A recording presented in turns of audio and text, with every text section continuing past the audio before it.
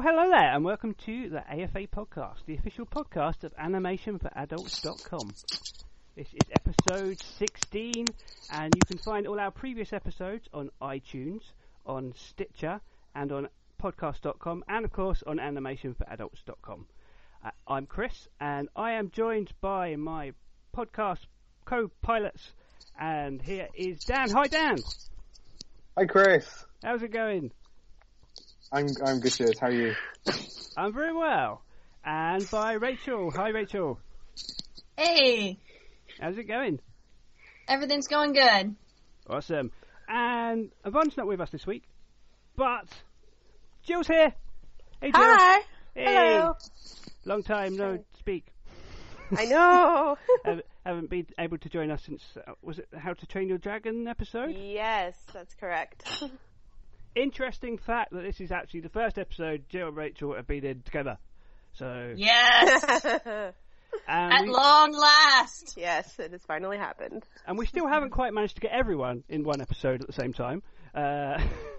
Because I'm super busy today. But we do have a special guest today, and we are joined by Jason Lee Waite from Sam Sweetmilk, the animated series on YouTube. Hi, Jason. Hello. How's it going? Awesome. Thanks for joining us. Very welcome. Thanks for having me.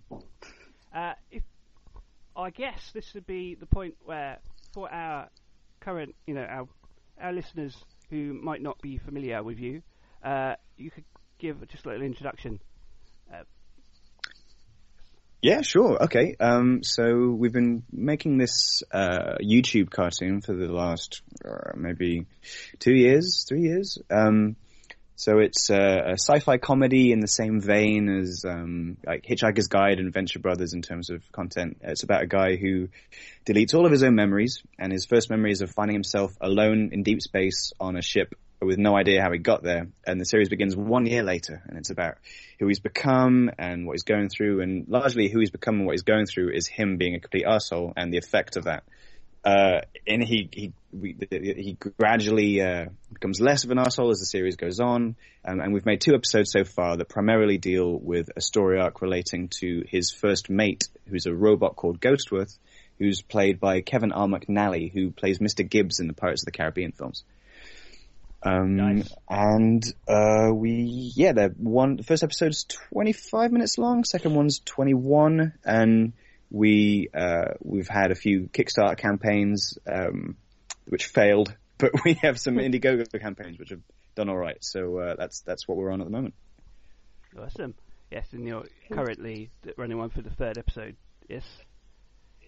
Yeah, that's right. Yeah. So we released episode 2 in September, and we're raising money in Indiegogo right now for episode 3, which is technically more like episode 0 with a splash of 3. It kind of cuts back and forth temporally, but we've raised 21,470 last time I checked, I think, on Indiegogo for it so far. Nice. Yeah. That's awesome. Yeah.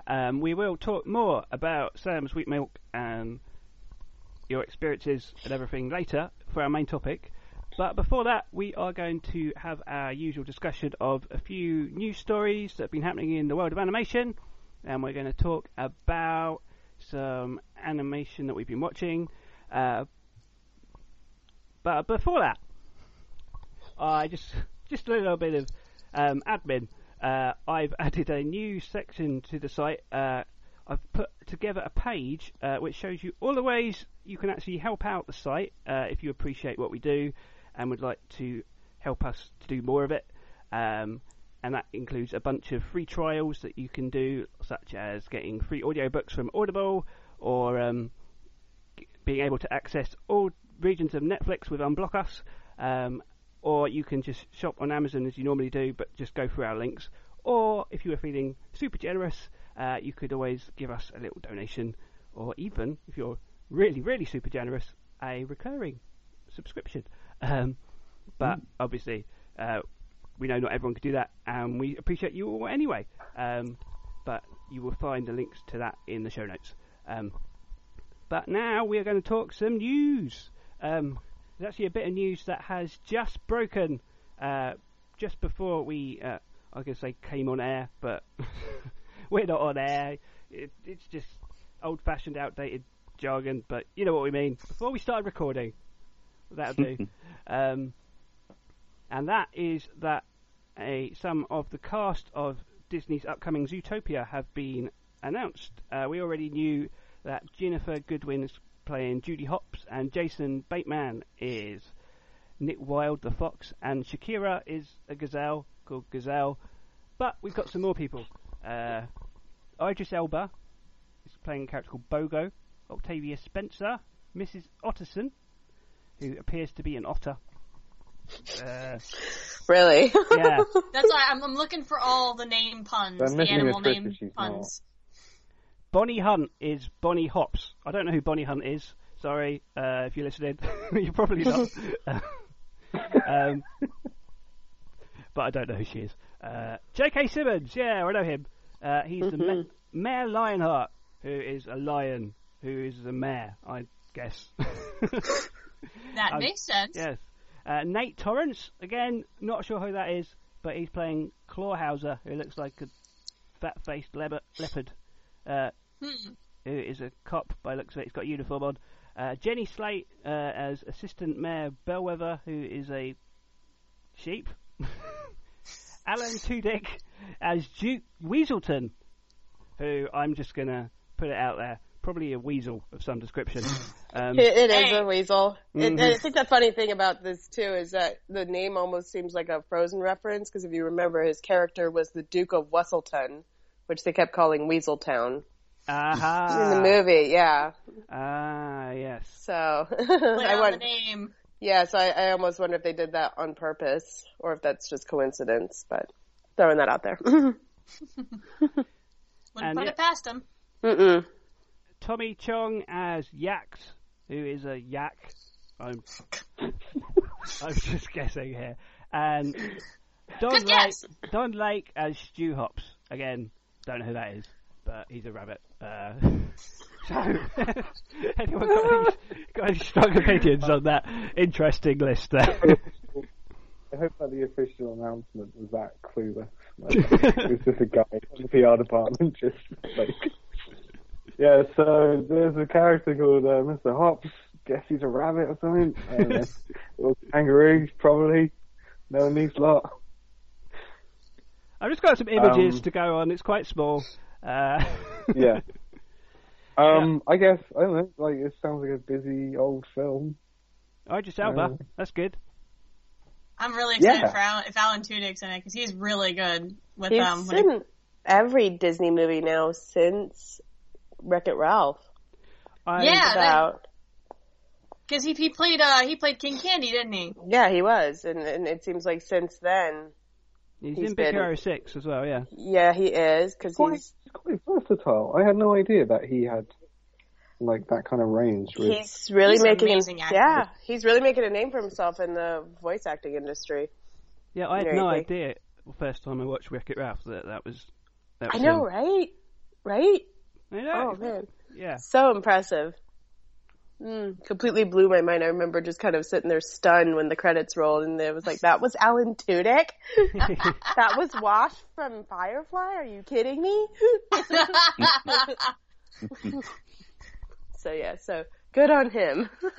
I'm glad he's so versatile. It kind of reminds me of Mark Hamill and his transition into voice acting. Disney's giving him consistent work. Yeah, they are. So we get to continue to hear him and his talented voice. Yes. Yay. And J.K. Simmons as well. He's good. Yes. Yes, he's very versatile too. He's fantastic. Especially with Tenzin and Korra, and then those Stanford Pines right now in Gravity Falls. He's doing great with that. Oh, is he in Gravity Falls? He is. Yes. I did not know that. Yes. He plays Stanford Pines. I won't say anything more in case viewers or listeners haven't fully caught up on the show, because that's actually season 1. All right, well then I'm not saying major spoilers, so not saying anything. Yeah. Also, the BAFTA Children's Awards have been named. BAFTA is the British Film and TV Academy, like the equivalent of the Oscars, but in Britain, and they do all sorts of ceremonies. They do the main film and TV awards, and they also do video games now. And they also have a special ceremony just for children's entertainment, and animation is represented in there.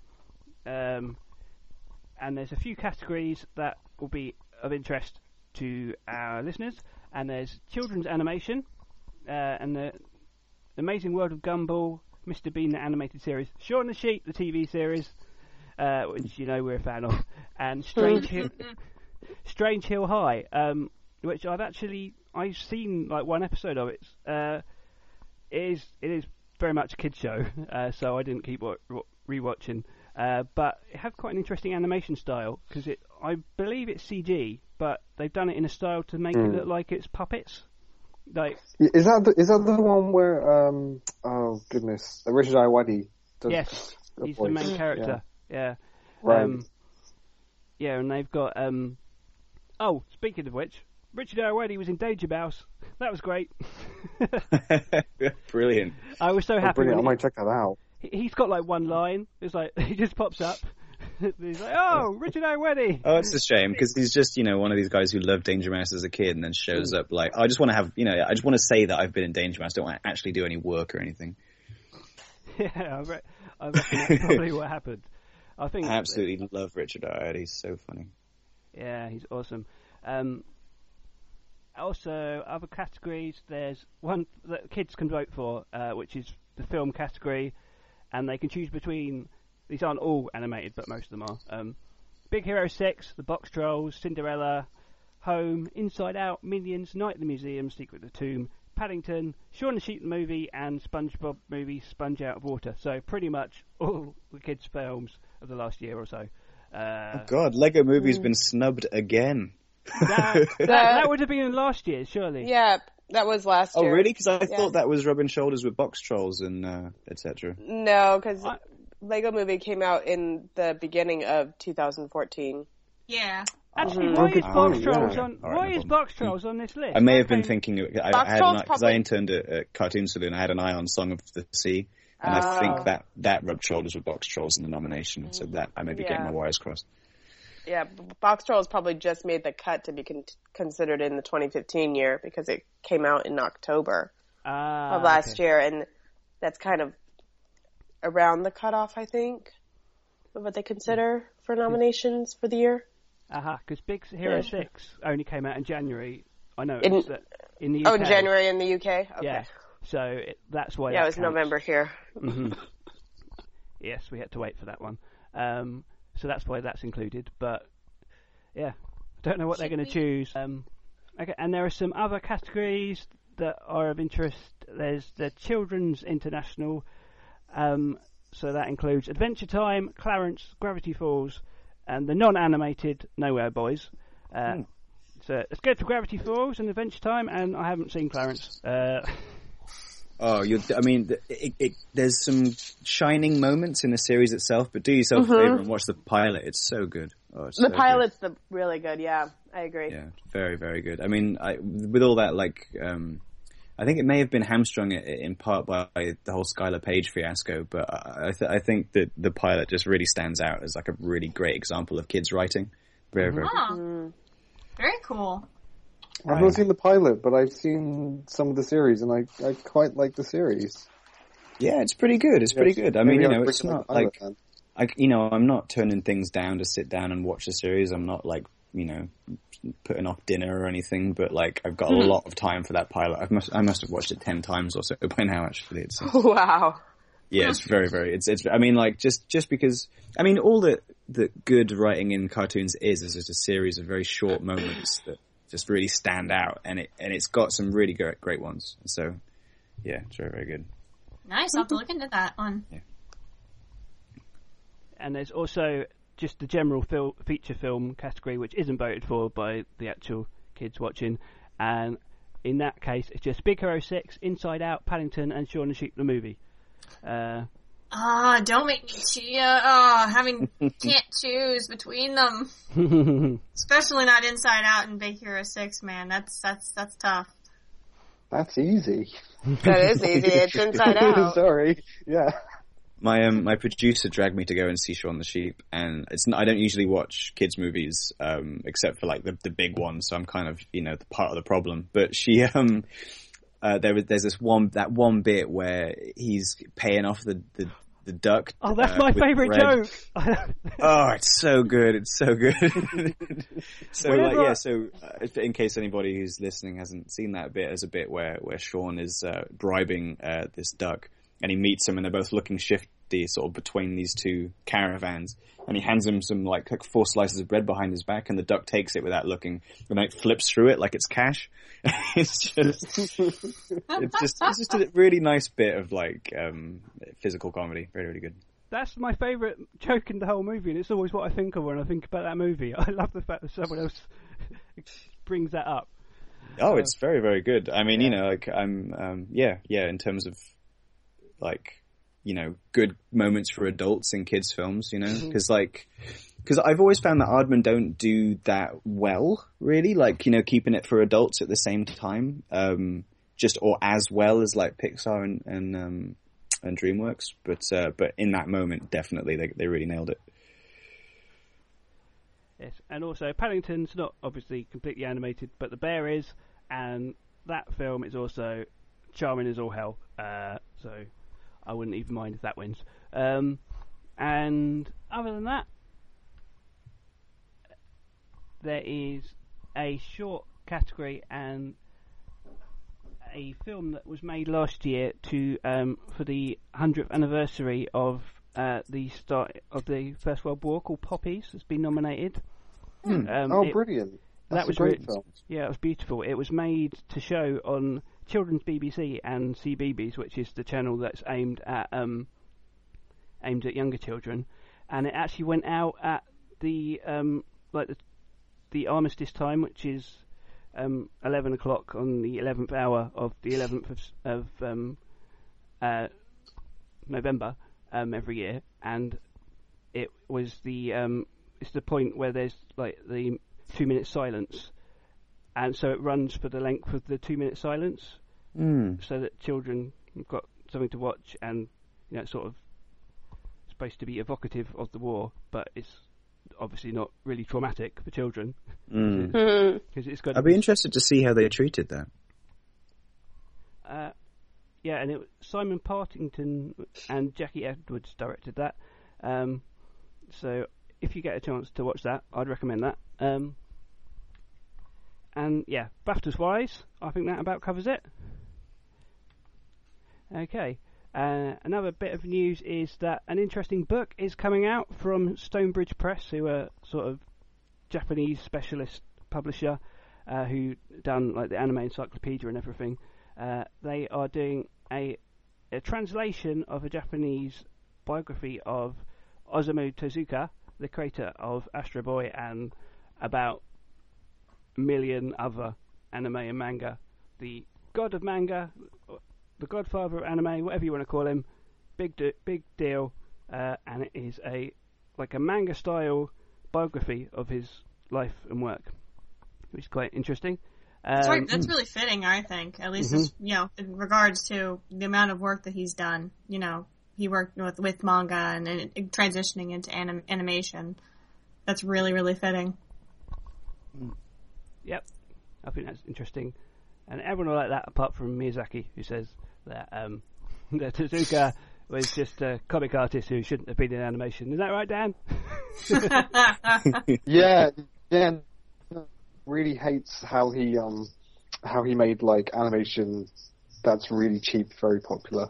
I mean, it's quite funny to hear about there being a book based on Tezuka's life, because the only thing I've seen like about his life is there's a documentary where it's meant to be like following him around, like a documentary, but he worked so hard. It's just him in his office, like watching telly and smoking and drawing, and he worked bloody hard. It's funny to hear Miyazaki say that, because the Lupin the Third TV series was really, really cheap.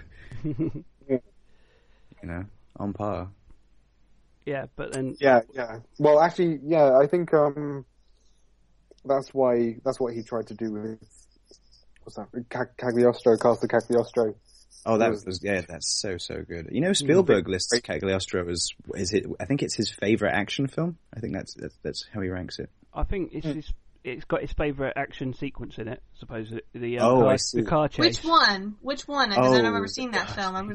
Which action sequence was it? The car There's chase. one about 2 minutes. The car chase. Mm-hmm. And it's so good that sometimes I honestly stop watching the film there. Because I don't blame you. It seriously is like, yeah, be imaginative and well, just those cartoon physics, and it somehow manages to keep it all. When it drives up the wall, yeah. It's really witty action. And watched in the context, like if you see some of the Jeep chases in Indiana Jones, you can see how evocative it is. Yeah.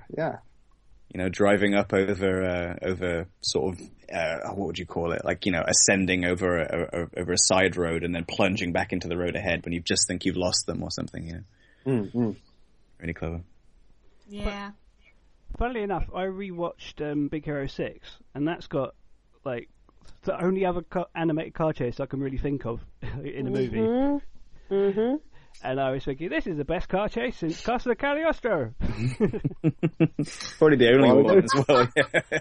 And then I also thought, I can't think of any other animated car chases since Castle Cagliostro. Yeah, the stuff from Big Hero 6 is great. If you think about it, though, maybe potentially Tintin. Yeah, Tintin was the only one that was coming to mind. Oh, yeah, that is really a lot like the Cagliostro. Oh, it all ties together. Steven Spielberg. I see. Where's Kevin Bacon's got to be in there somewhere. Yeah. Tying it all together. I don't know how, but somehow. Oh, yeah, the bacon rule. Oh, yeah, because you have a bacon number, right? Yeah. I was told I have a bacon number of 2 the other day. Apparently somebody told me that. Wow. Yeah. Oh, because of you being with Kevin, whatever his name is.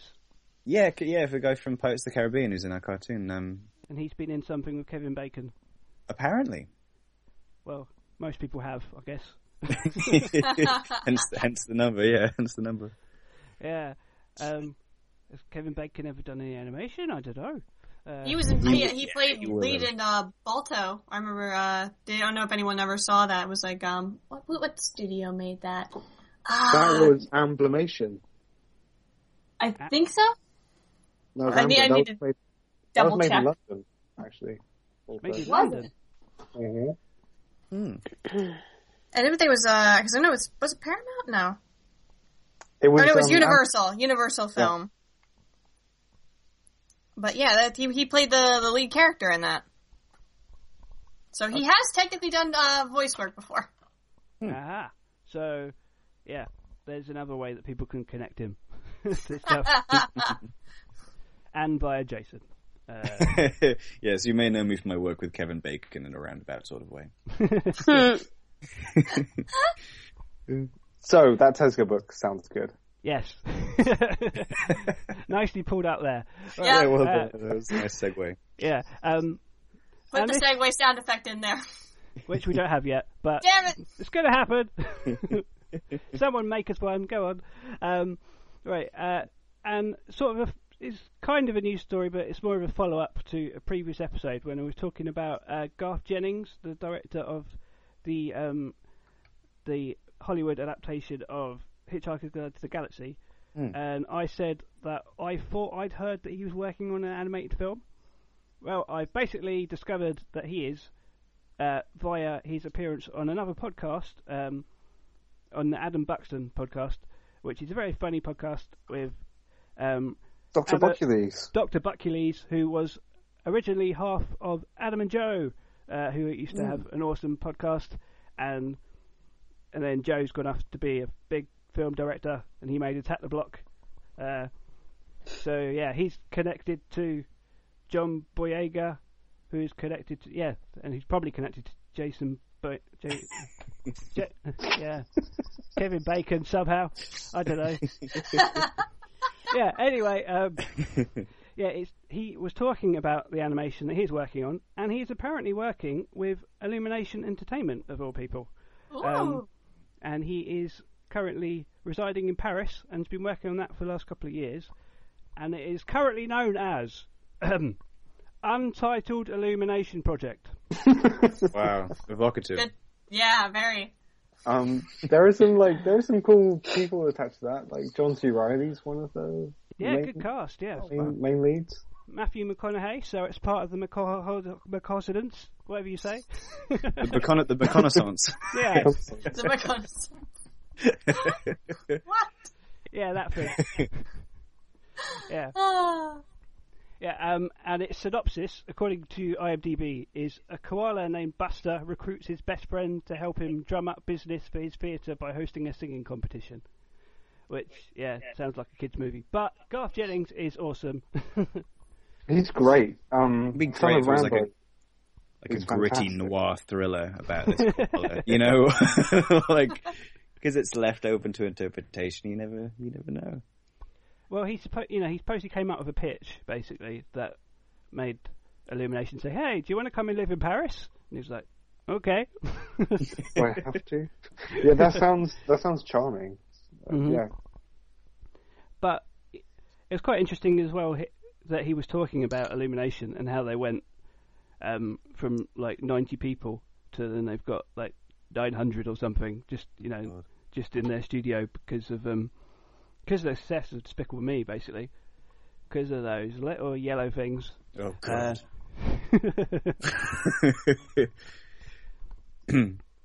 Yes, but yeah, not really a news story that a film that's probably been on IMDb for ages is happening, but it was the first that we'd really heard about it, so I thought I'd mention it, and I think it'll be interesting to keep an eye on that one. It's coming out next year sometime, so hopefully we'll see some pictures and trailers and stuff before too long. And I guess they've already got Secret Life of Pets coming out next year, so big year for them. They're really doing well, seeing as they've got, is it number 2 now, Minions, or it isn't number 1 yet? Biggest animated film ever at the moment, which at least one of the most popular, I think. Yeah, that's definitely. what I mean.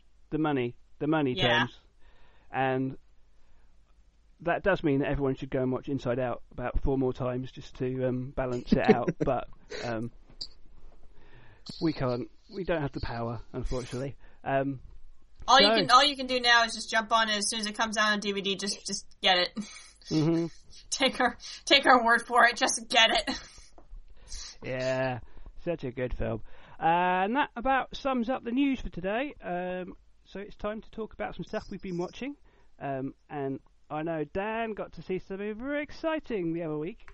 As a nice follow-up to our Mamoru Hosoda podcast, I know you got to see his new film at the London Film Festival. Yeah, I did. Actually, so like Yvonne, who's not with us, she was going to be talking about Anomalisa, and I found out that Anomalisa was the secret film at the London Film Festival, which was playing like the day after The Boy and the Beast. Oh, I'm wow. super gutted. I'm super gutted I didn't get to see it, because the surprise film is like, I went to the surprise film a couple of years ago, like hoping really good. I came out and he told us like, you're gonna like this movie, it's gonna be great. And it was like his cut of the Grandmaster, the Wong Kar-wai, like epic, and it was abysmal, and so I don't trust like the surprise film anymore, but now I don't know what to think. Anyway, Boy and the Beast, yeah. So it's Hosoda's, what is it, his 5th film? Is that right? I think so. I have to count. If you include One Piece, maybe. Anyway, maybe. So I really loved Wolf Children. It was really special, and it was really like purposefully paced, and it was quite mature. Boy and the Beast is nothing like that. And as we were sort of saying like last time, he makes films which you wouldn't expect, kind of. So, but basically, I'm going to try and not give too much away, it's really big and loud and fun. The opening sequence is just like this, like recapping of a legend, and it's told like at a kind of campfire, and the campfire just like bursts into life, and these shapes of beasts like jump out, and they fight as the legend is like recounted to you. And I realized, oh wow, this is going to be a really fun movie, and it really was. It was it has a really strong central relationship, which kind of reminded me of The Jungle Book more than anything, actually. It's sort of also a little bit like The Karate Kid, which is, I'm sure it's like a lot of other things, but that was the film that reminded me of the most. And it really like fun relationship, and there are lots of like fantastic fight scenes, lots of like really energetic martial arts sequences, and it's like it was also very funny as well. But it was Hosoda's first film without his regular screenwriter, and as a result, I think it got a little bit messy, and it's slightly overlong and slightly baggy because he sets up lots of plot points, which he then has to like run around in the last 20 minutes, knocking back over, and it gets a little bit just a bit long in the tooth, really, which is a shame, because Wolf Children, in comparison, and Go Collect Through Time, are really focused. But there are lots of like Hosoda trademarks happening with, there's a lot of exploration of the real world, and the detail with which it's depicted is breathtaking. There are some amazing sequences in the city, but more than anything, it's just a bit of fun. It's not so much like an emotional epic for me as Wolf Children was. But it's genuinely really, really good fun.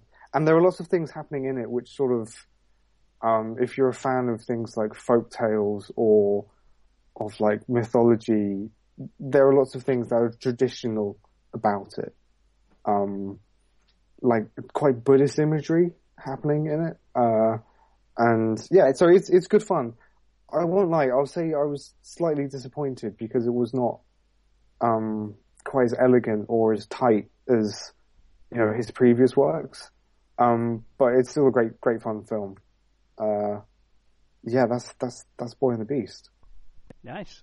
I guess it's probably one of those things where maybe your first watch you'll be like, oh, because it's different, you're a bit disappointed. Right. And then actually, that's a really interesting point, because halfway through the film something happens, and it's not like a plot point, just the film sort of changes a little bit.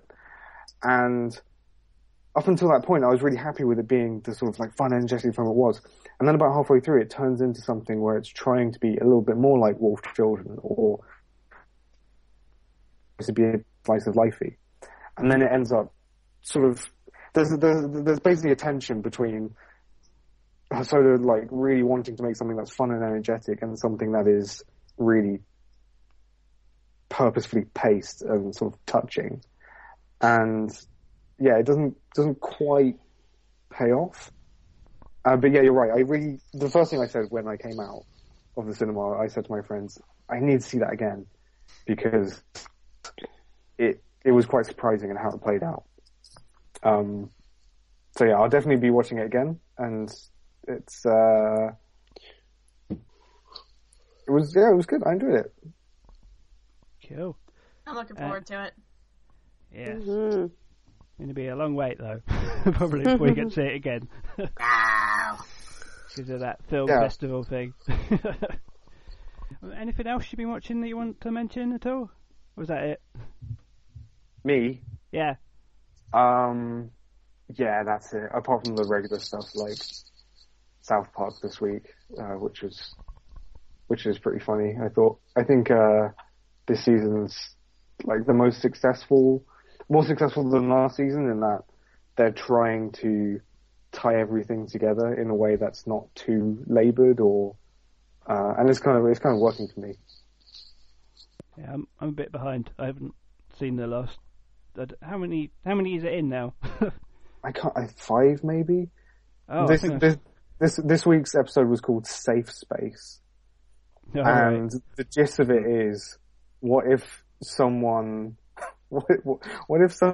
filtered your Twitter feed so that all you got were your nice comments, and your view of the world became a bit skewed as a result, and you thought everyone was being very kind to you, when in fact they were not. And it probably won't surprise you to know that Cartman is the person to whom that happens. Yeah. That sounds about right. Nothing can surprise me about Cartman. He's done it all. Well, I finished up watching season 2 of Rick and Morty, so I'm a bit bereft. There's no more. I went through it all very quickly because I needed to catch up before I lost the opportunity to watch it. So I went through the first 2 seasons. Well, all of it, as it's also known. But I enjoyed doing it that way. There's a lot to be said for pacing yourself and everything. But then it's also quite fun just to hammer through something sometimes when it's that good. Yeah, and it was really awesome ending. I won't say any more. Quite unexpected, I would say.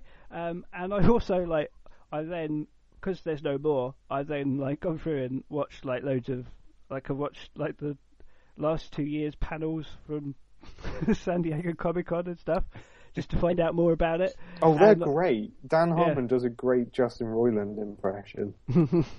Justin Roiland does a really great racist Justin Roiland impression. Some of the slips he does, and what was one of them? It was just he made those AIDS references as well, and it just the whole panel is everyone just going oh, for God's sake, Justin. It's what? It's fine. I was in character. It's fine. I love those guys so much. I recently got given the Blu-ray of the Rick and Morty season 1.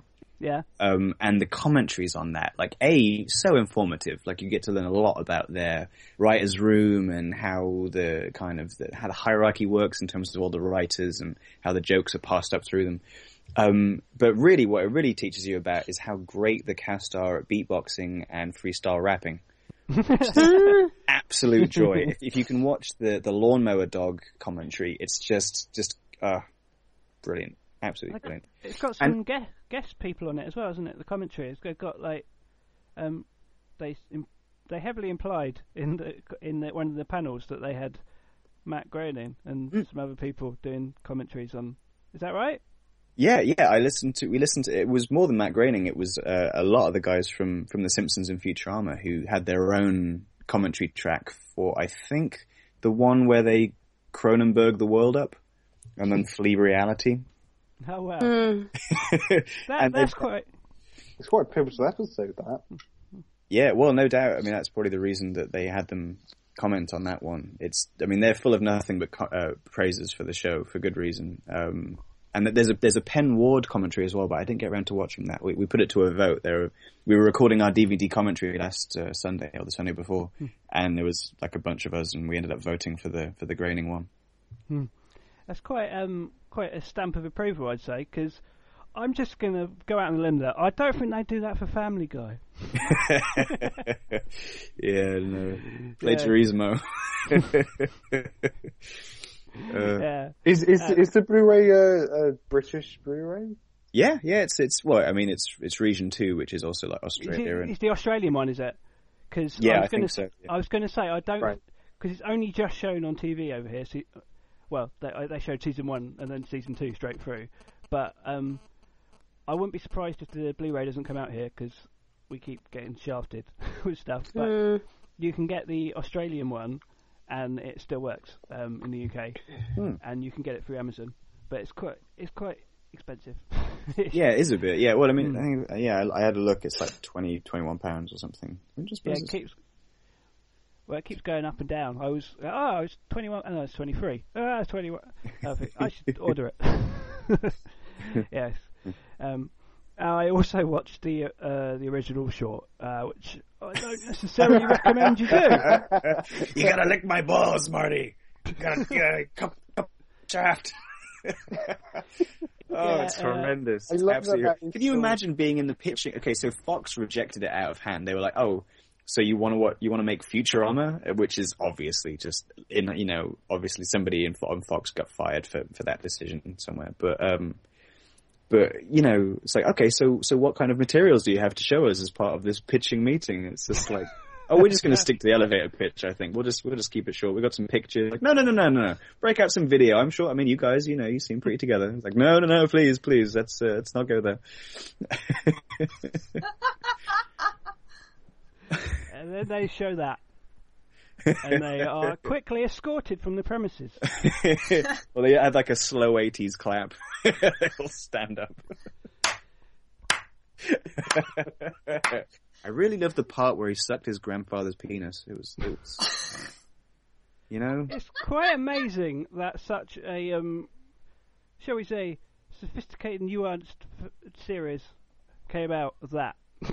I don't know if it is, because there are many points in which the series just sort of just devolves into juvenile, similar sort of humor. I think really. Yeah, there's a couple of, because like at the end of episode 1, you get that, with the 100 years RickandMorty.com. But also, like when he just says, "You got to put this way up inside your butthole." Yeah. The scene. Yeah, I'll admit, I watched that very episode today, because I know I've been hearing you guys talking about this show. It's like, well, I might as well, start at episode 1. And I'll admit, there were quite a few bits where I definitely laughed, it's definitely funny, but at the same time, it's like, I hear everything you guys are talking about it, and after, at least as far as episode 1 goes, I don't see it. I know it'll get there. I'll just have to try and stick with it. I mean, I fell in love with the pilot, because what they did, and this is quite clever, I think, is that they put like a composite version of the pilot that was like, gave you the full plot kind of, or at least 2/3 of it, but in a really condensed way. And the highlight of that is, of course, the moment where Rick throws Morty a rifle, and he's like, "Cover me," and he's like, "Oh, I don't want to shoot nobody." It's like, "They're robots, Rick. You can't hurt them. They're robots." And he fires off and blows one of their legs off. And there's blood everywhere, and this guy's like, "Oh my god, he's bleeding to death." And he's like, "Oh, I don't think they're robots, Rick." He's like, "Oh, it's a figure of speech, Morty. They're bureaucrats. I don't respect them." It's just so, like... That was funny. That was very funny. Yeah. Very, very good. Very, very good. And, speaking of those moments where it just devolves into, like, repetition and insanity, there's a cut scene from the first season where there's this device that's getting, like, it's beeping, and the beeping is getting more and more high pitched. It's like, "Morty, it's gonna turn our dimension inside out. You gotta help me. You gotta hand me that wrench." And he points to this hammer, and he's just like, and Morty just like pauses, like, the wrench, Morty, the wrench. It's right there. I'm pointing at it. It's centimeters away from my finger. It's like, I think that's a hammer, Rick. It's like, "Morty, just pass me the dimension's gonna turn inside out, Morty." And it kind of like rolls on for a while. You can see kind of why they cut it, but yeah, I've talked myself into a cul-de-sac here. You can see the scene. That's okay. Yeah, as I said, I watched like some of the panels and stuff, and interesting thing I learned out of that is the fact that they said that the parallel universe TV thing is going to be their Treehouse of Horror, and they're going to do one every season. And it's like, oh my.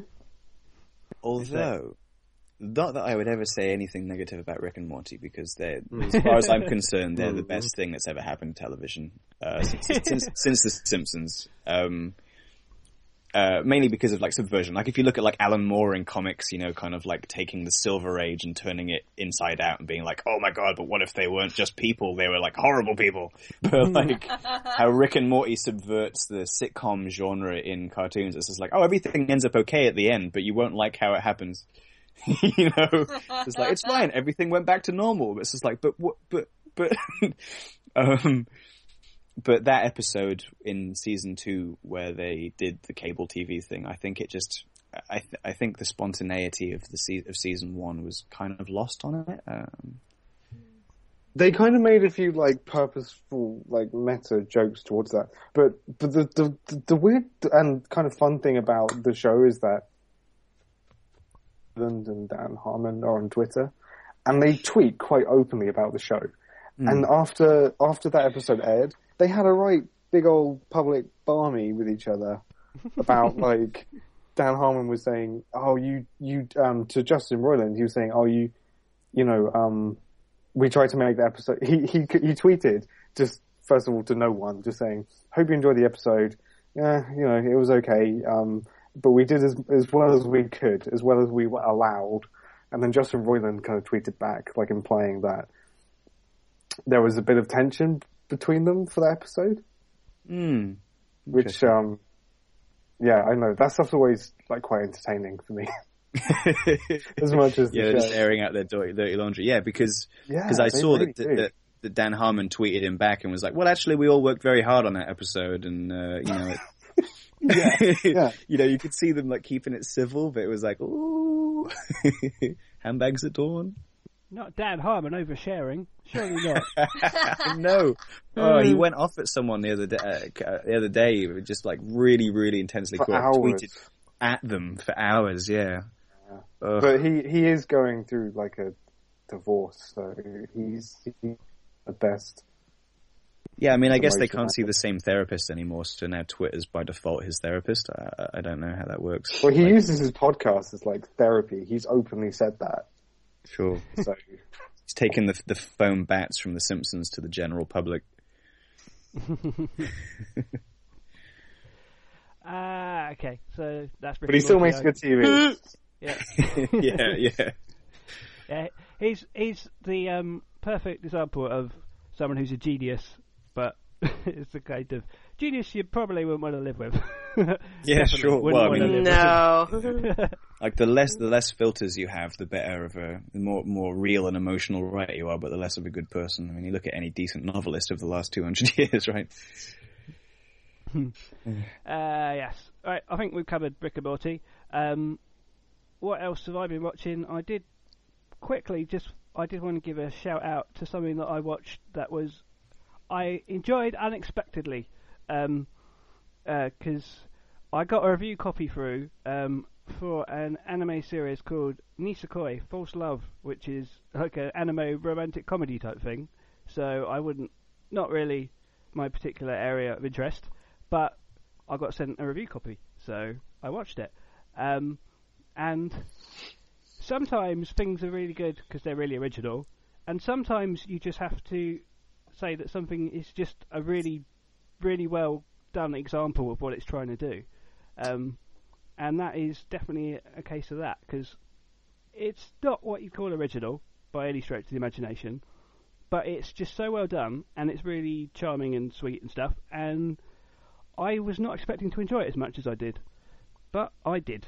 So, can you give us a little rundown of the plot of what it is?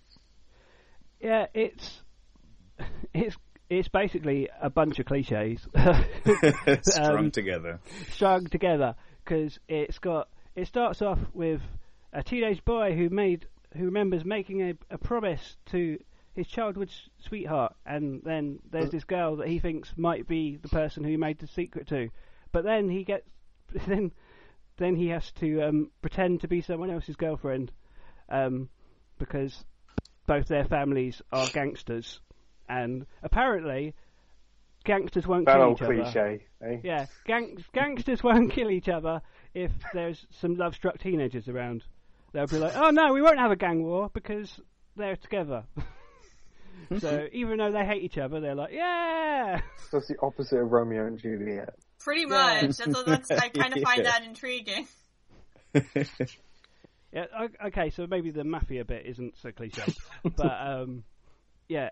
So it's got the sort of arranged marriage thing, and it's got the childhood sweethearts thing, and it mashes them together. And there's a transfer student, a new one about every 3 episodes.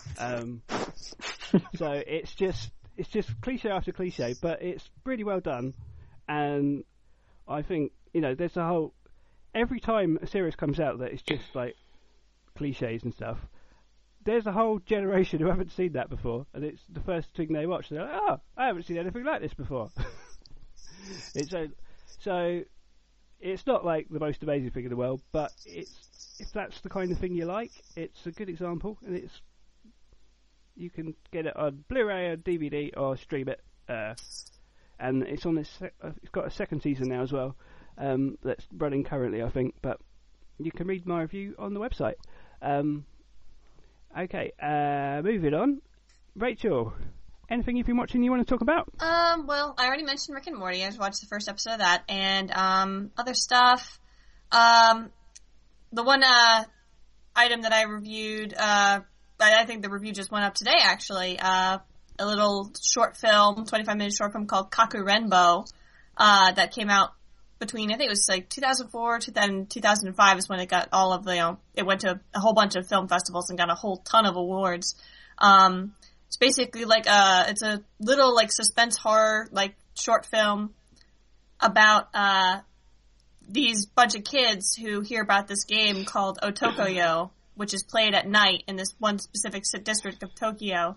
And apparently any kids who go to play end up vanishing, and the rumor is that demons show up and take them away. So the film basically covers these 7 kids, or as if you look at the poster, you can see 8 kids playing this game, and kind of getting wrapped up into the whole, what it's all about, and are there demons, or are there, is it someone just pulling a really, really over the top prank? But if you look at the trailer, you can see it's by the designs, you can see there's very clearly very big, scary demons are in there, so it was really good. I watched that a few years back, and I kind of rewatched it again this year, and I forgot how, like, it's not very big on jump scares, but it's very, very kind of like this, creeping dread that kind of hits you full force once you finally get to the ending. So yeah, that was fun. Yeah, I think anime does creepy quite well often. With the way they have demons and stuff, they can be quite freaky. Because obviously you can't scare people quite in the same way as you can with live action in animation, but you can certainly creep people out. Definitely. With the right atmosphere and stuff, and by creating really freaky things. Yeah, I hadn't heard of that before I read your review, and it sounds very interesting. It's good. Anything else? It's hard to find, but it's worth seeking out. Something I wanted to talk with Jill is if something I've been following up, the past week or so since it started to air again on Disney XD, Star Wars Rebels. Yes, it's been fantastic so far. I am so happy Rex is back. Yeah. I can't even tell you. I am so happy that we got those 2 episodes. I mean, understandably, I'm not entirely sure why they had to make it. It had to be 2 episodes instead of just one full one, but maybe that just helped pace it out better. I don't know. Well, I guess it helped flesh it out and explore more of the storyline and stuff. Because I liked the complexity of the storyline they went with exploring Kanan's distrust of the clones with the whole Order 66 ordeal. And if anyone's been reading the prequel comics that tie into the series, The Last Padawan. Yeah, I followed some of those. Yeah, and it explores what Kanan goes through after Order 66 occurs, and he basically sees his Jedi Master get killed right before his eyes by people they thought they were their friends. Mm-hmm. And everything, and him on the run. So, having read those and then watching it play out on the screen, how it affected him as an adult, and how he has a really difficult time trusting Rex and the other clones, that was, I thought, really well done. And it really rewards the viewer if they read those comics or if they were aware of Order 66 as well. So it was a very, I think, layered episode. And yeah, definitely. I definitely think it could have been a singular episode, but I'm not complaining that it was split in 2. Yeah, the whole thing where they had Zeb be the lure for that big worm thing, it was funny, but I was also kind of like, oh god, no, Zeb. Yes. Don't let anything to him. No, He's I one don't of my think they favorite would. characters so far. Yeah, but it wasn't a necessary scene or anything. Especially since they ended up getting rid of what they caught anyway, so.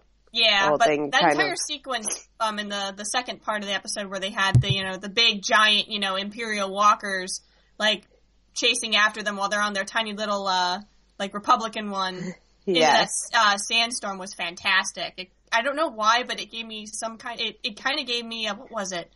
It reminded me another crazy sci-fi series, Star Trek: Wrath of Khan, when they're in that nebula. And they're trying to find each other, and they're completely blind because in the storm, and they're just trying to find each other and make quick strikes at each other. It kind of reminded me of that for some reason.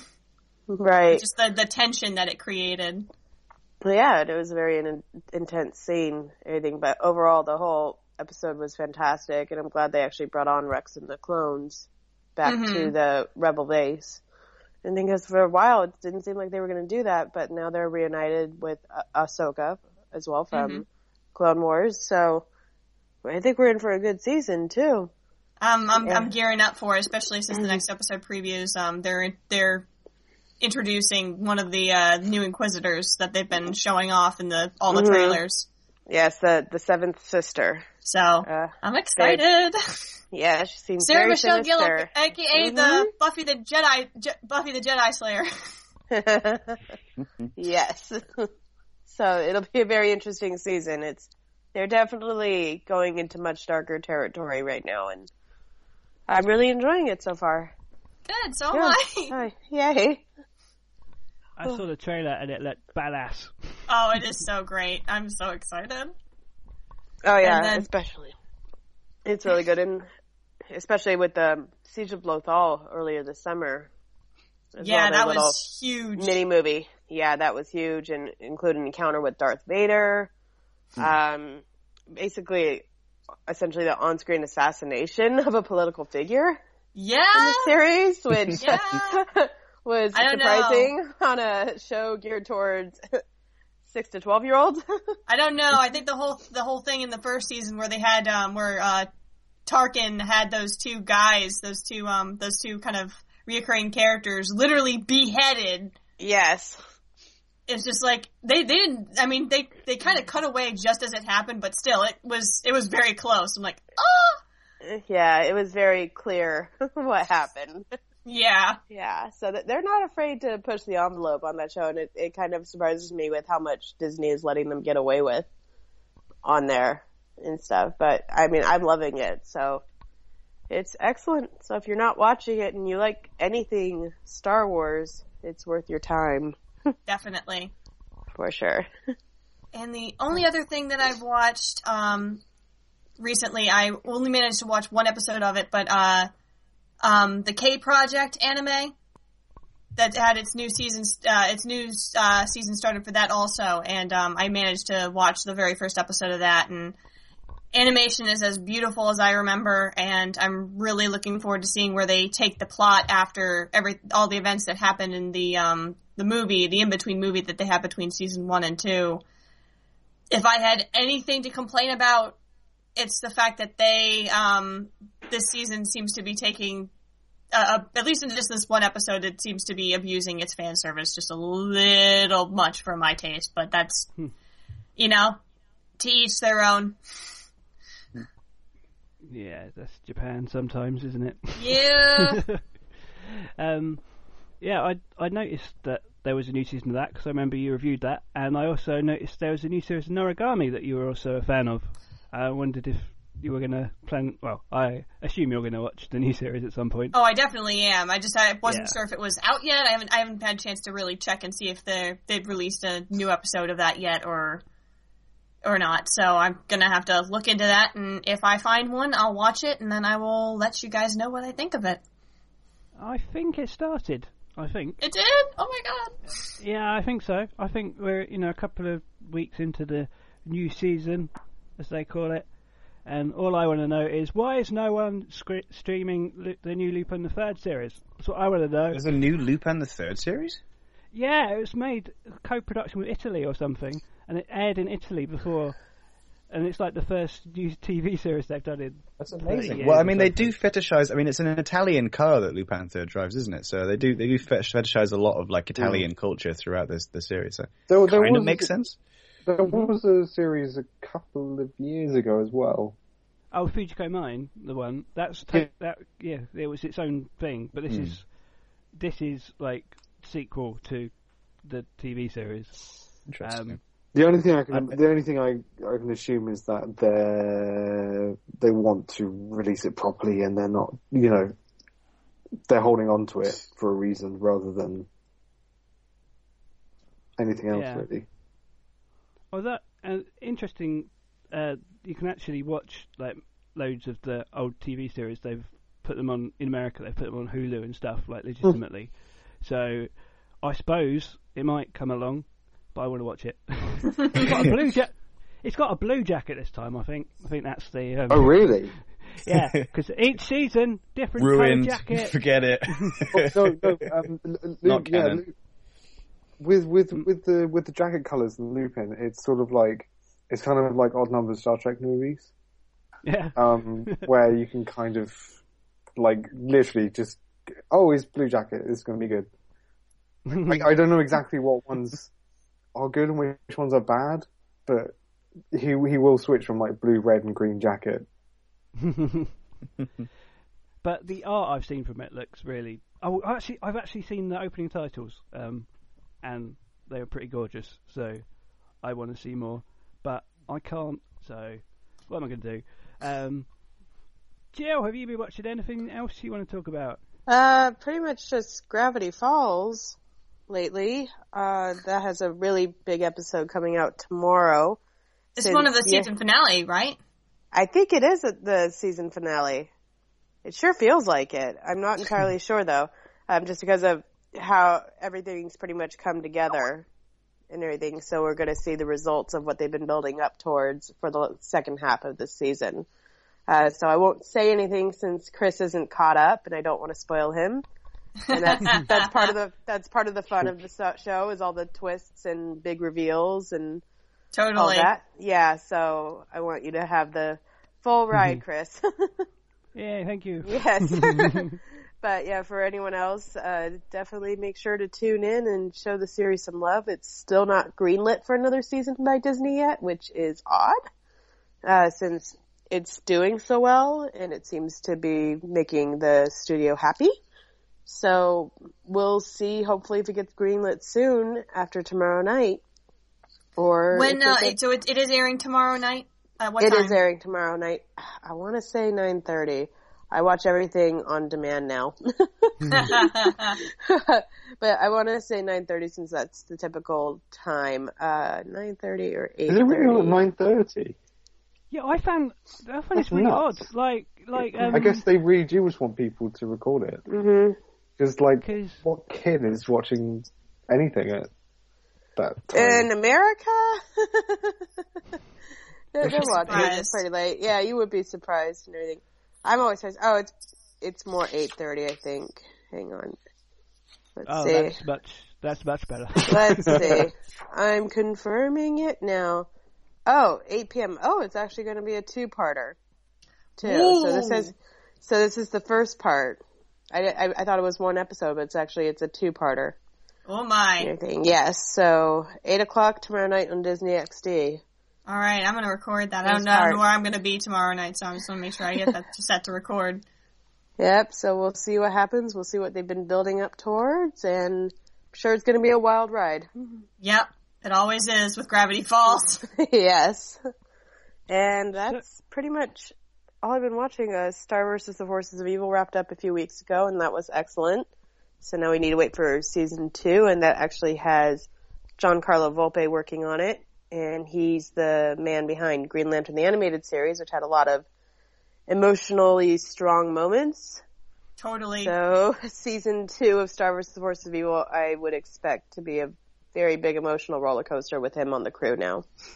So we'll see what happens with that. And Wander Over Yonder is still doing really well as well. I've been watching that as well. And it's still as fun as ever. So yeah. So, Cool. So apparently there's a connection between Gravity Falls and Rick and Morty. Oh. There's a little reference. Oh, Supposedly. yeah, I saw this. So, something gets sucked through a portal in an episode of Gravity Falls, and there is a point where there are loads of portals in Rick and Morty, and if you look carefully, you can see, I think it's a mug and a pen or something that got sucked through the portal in the background. So like, you have to be watching really closely to see it, but they just even just like 2 or 3 frames, just like just sort of flops out. And in the second season, there's like in the episode where the parents go on their like marriage like counseling trip. I'm trying to like walk around that episode and not spoil it. There's a point where you can see like a character from Gravity Falls on a screen. hey. Wow! And apparently it's because Justin Roiland and Alex Hirsch are like good mates.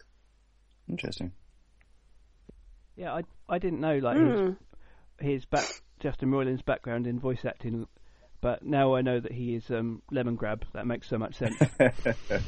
This castle is in unacceptable condition!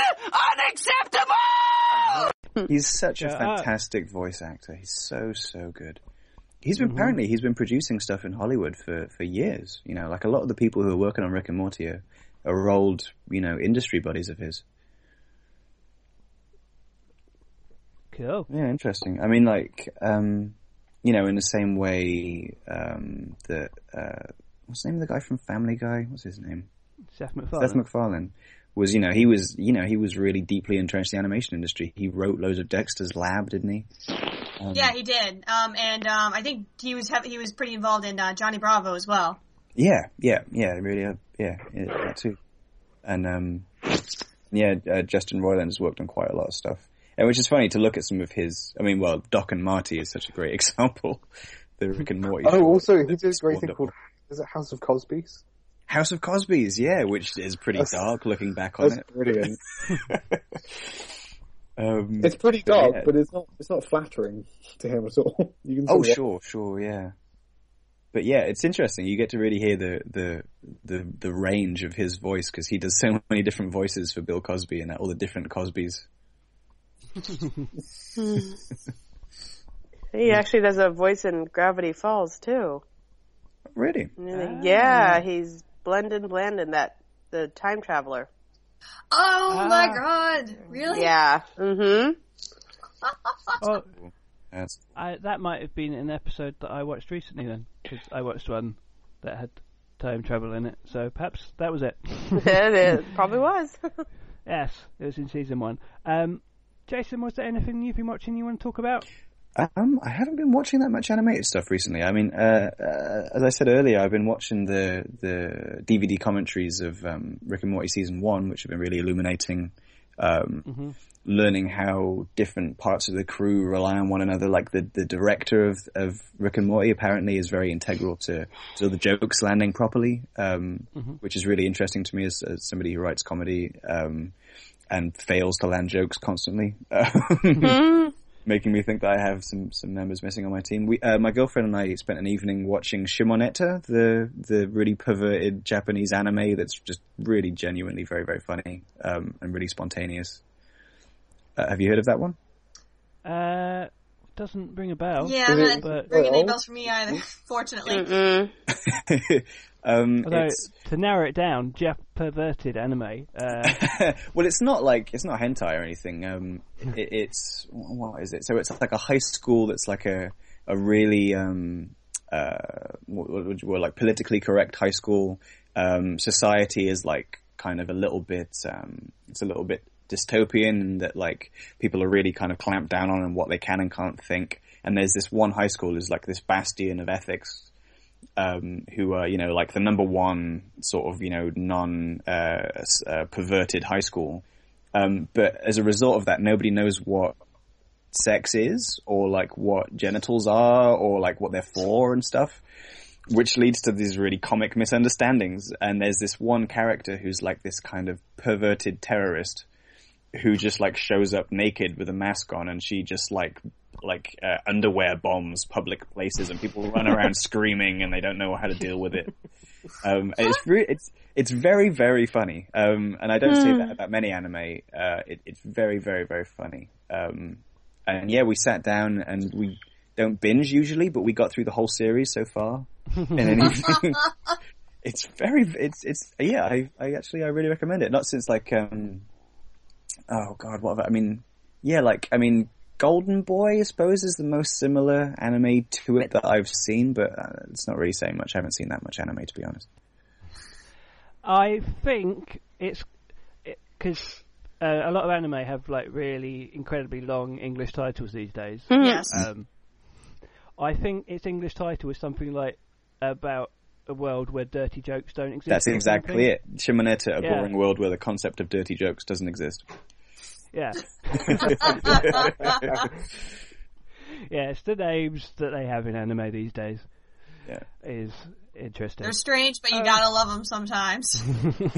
Yeah. No, I often talk about this to people, how free they are to experiment with concepts, whereas like in the West we seem very bound by these kind of like, 7 basic plots style of just like, this hero does this and this person does that, and it's important that these things happen in that order. And in Japan it's like, what if there was a terrorist that used pants as a bomb? It's a wonder. I'll admit, I don't think, at least I've never heard anything like that before, so. Well, it's just the stuff that gets funded in Japan. I mean, like, Cat Soup, if you've ever seen that, which is great, yeah. Animated by Masaki Yuasa, who you'll know from Mind Games and from that one-off Adventure Time that's all gorgeous. And written by this manga artist called Nekajiro, who actually killed herself towards the end of the 90s. But before she did, she wrote this manga, which is kind of set in this really cute animal world where they're kind of people. It's just that I think maybe they're animal representations, a bit animal farmy. And it's like really cute and light and silly, but it's about a child rescuing their sibling from the underworld, and like drowning themselves to get there. And it's really gorgeous and beautiful, and it must cost a real packet to make. And you'd never get a film like that. I mean, it's not really a film; it's like half an hour long. But you'd never get something like that funded here. I just don't think. No, I think honestly, it's just the fact that it comes with the abundance. So, like stuff like that gets funded, but for stuff like that to get funded on a sort of more regular basis, you have to have a sea of crap, like supporting it in an industry. I think that's unfortunately sort of where more anime is at once just a dirge and the worst, and also the best, and where the most interesting ideas seem to come from. Yeah. Yeah, I mean, for there to be a cream of the crop, there has to be a crop to rise through, and and I guess it's sort of like the law of odds, isn't it? If you've got tons and tons of stuff, one of them's going to be pretty alright, isn't it? Yeah, it's amazing. But I think that in Japan, I mean, the wages that get paid to animators in Japan are sort of legendarily bad. If you look at I think I looked at a schedule of an anime artist the other day, and it's just horrendous. I mean, it's not fun, and it really can, weigh on people, but they're not unionized at all, and there's almost this like idea that an idea which would be very quickly poo-pooed here, which is you might not really love it if you don't want to do it for crap money. It's you're right, they really are terrible. I mean, I've heard even on movies, big studios, people are paid a pittance compared to in the West. So I guess that also is where the abundance comes from. Well, in a sense, I mean, we rely on that in the West as well. I mean, all of our studios are in Indonesia or in Korea now, And it's like, yeah, why are we doing that? Well, it's for that exact reason. Mm-hmm. Yeah. But as for anything else that I've been watching, not much really. Just I've been like rewatching Xavier Renegade Angel from Adult Swim, which is just I don't know if anyone's that familiar with some of the more obscure like Adult Swim stuff. Sorry, I've not heard of that. Xavier it's Renegade brilliant. Angel. Okay, so do you ever see Wonder Chosen? Yeah. So same guys as Wonder Chosen. Oh right. So they made 2 seasons of it. Second one's pretty good. First one is absolutely brilliant. And it's this glitchy, like old, sort of, Shenmue style PlayStation graphicsy, animated series, about this wandering snake-handed, sort of anthropod guy, who's like, it's kind of like, Kung Fu with, what's the name of the guy who hung himself with a belt cord? David Carradine. David Carradine. I could have just said Bill, but I went straight for the autoerotic asphyxiation. Classic Jay going straight for the autoerotic. So yeah, and it's like him in Kung Fu, just wandering from place to place, righting wrongs, except he creates the wrongs and then doesn't right them, and it's really funny. And it's great. It's really, really good. Big sort of David O'Reilly vibes in terms of like how like there's loads of like audio jokes where it's just kind of like things repeating weirdly and little motifs just like repeating in the background, and it's good for if you're like eagle-eyed and you like. I'm always astonished by what Adult Swim greenlight and also like make 2 seasons of. They're the best. Yeah. Well, I mean, did you ever see 12-Ounce Mouse? Yeah, you showed me that. Yeah. Oh, okay. Well, yeah, then you 12-Ounce Mouse. Yeah. And it's, I mean, I can't describe how basic the animation for that is. It's not even that the animation is basic, though it is. It's more that the drawings were all done on, like, you can see the back of, on the back of the drawings that they've got, there's like, you can see text, because they've used like scrap paper, misprinted printer paper to draw them on. And the pilot of 12-Ounce Mouse, I have been watching maybe once every 4 or 5 months since I was about 18 years old. And I'm 29 now, and it's just like so good. The best opening scene of any cartoon I've ever seen, and that includes a lot. Just because it's so funny, it's so weird. And it smacks of, because they made a whole series of it, it smacks of a pilot that was greenlit, that was never expected to be greenlit. So they just kind of, it was all like this rolling, like, stream of consciousness madhouse. And then they get to the end of the episode, and then Adult Swim like, great, okay, we'll take a season. And they're like, what? So all of these concepts that are loosely touched upon now have to be justified in like a wider reality. So they make whole episodes about them, and it's not very good because they're really kind of clutching at straws. But that pilot, that perfect pilot, so funny, so good. So it's a bit like when they make a movie based on a trailer. Yeah, actually, yeah. That's a good way of putting it. Yeah. Like Machete or whatever.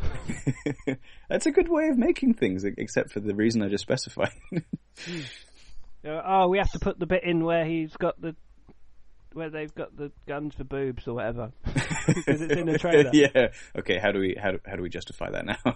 In a world where guns are boobs.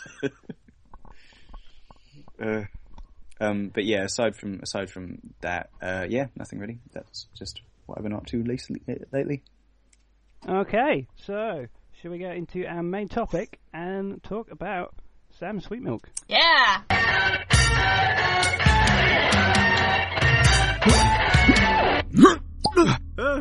How datch was that? It was pretty datch. What? Datch. It's a new swear word I'm trying out. Can you strike that one off the list, please? Specify list? 10 super fun things Ghostworth never let me do. List deleted. What? Why? Deletion source, crew member Ghostworth. Right, so we're going to talk about some Sam Sweetmilk. Yep. you were talking a bit about the concept before, but how did it all get started? It's a good place to start, I suppose. Sure. As good as any. So, in about 2009, I was in a bedsit in South London writing a glam rock odyssey, which was called Spandex. And I had started writing it in university, and it was set in 1979. It was about two rival glam bands, one going the commercial route, one going the grassroots kind of way, vying for popularity, each of them unknowingly in the shadow of punk, which was a wave that was about to crash. And it was about the main character kind of wandering around the earth and picking up bandmates as he went along to create this sort of glam rock super band called Glamfetamin. And I got really genuinely bored about halfway through writing this thing, and I had to remind myself that writing was fun. So Archer had just been out for a little while at that point. And I thought, oh, okay, well, I'll write something, I like cartoons, I'll write something animated. So I wrote this script called Captain Sweetmilk Sex Venturer, which is very, very similar to the first episode we made. And there's some scenes that are lifted from it wholesale, except that Vela, whose original name was Cora, but we had to change that for obvious reasons. That she was this bored baroness on this space station, and Sam was this horny idiot daddy's boy on his sort of like on this bought spaceship. Ghostworth was Japanese. Oh my god! Wow. And it starts with them hitting a cat in space in the middle of just nothing in every direction forever. And it's just this really awkward moment where Sam goes out with a shovel to pick it up. God knows why he'd need to do that. And and the cat's still alive, and he's like, oh god, so he puts his foot underneath its head and goes to like lift the shovel up, like put it out of its misery, and he's crying. And then he whacks it, and this cat's like, meow, meow, meow, off into space, and he's like, oh no! and it's this carry on. I had a great, actually it opens up with a captain's log that's narrated by Sir Ian McKellen, and it's the diary of a 5-year-old talking about how their day went at nursery, and that was going to be a repeating motif throughout every episode.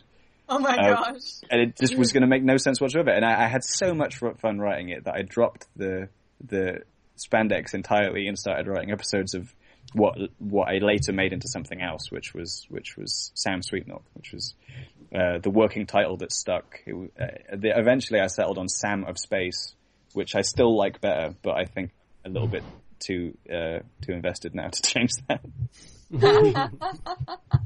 Just a tad. So you came at it as perspective as more of you're a writer over an animation person. Yes. Aha. Which is a different perspective to what we've had before. Certainly, yeah. And I think there's definitely downsides to it, unfortunately. Like, I love board-driven shows, and the way I think is board-driven, so my scripts are about 3 times as long as they ought to be.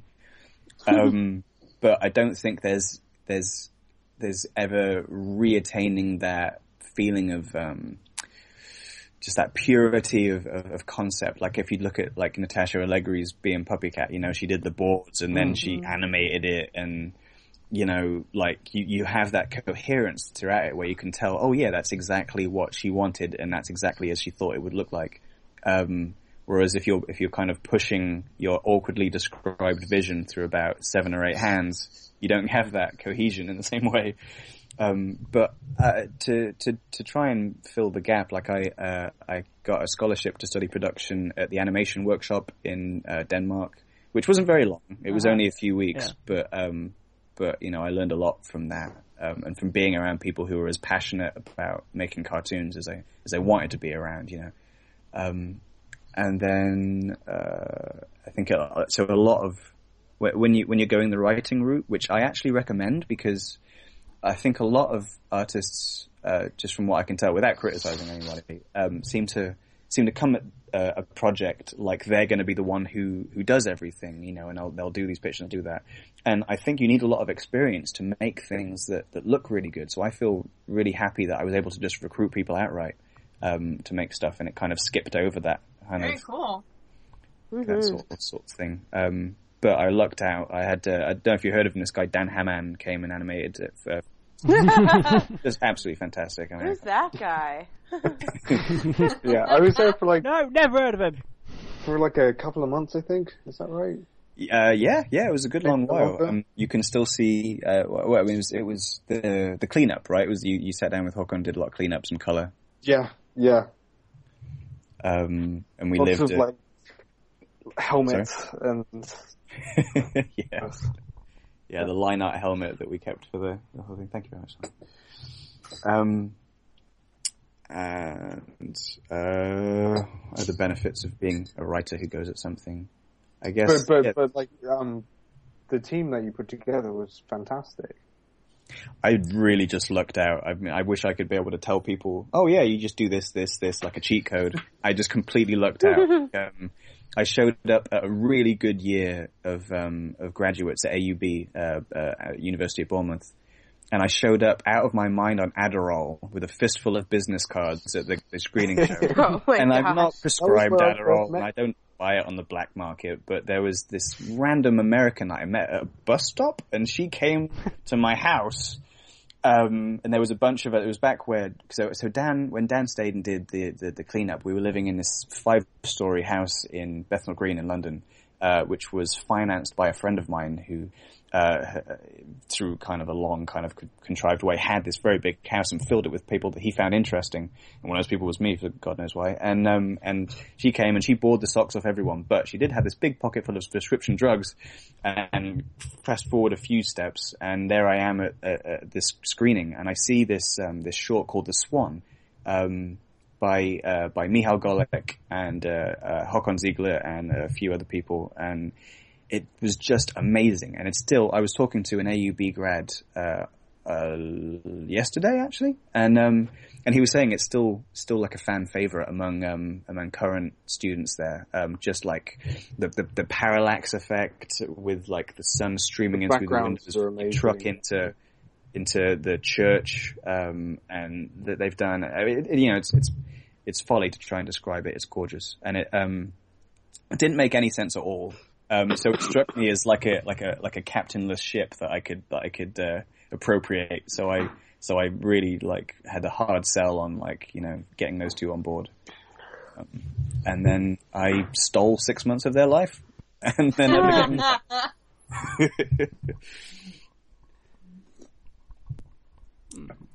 But I mean, aside for the better. I mean, you really got some great work out of them, I think.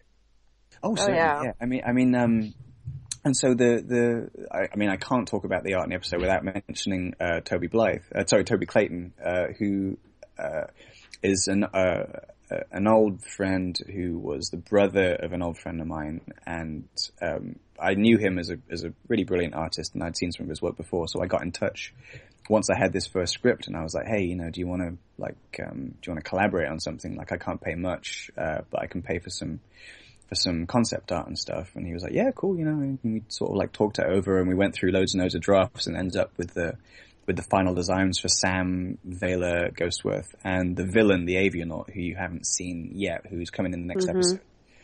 Oh.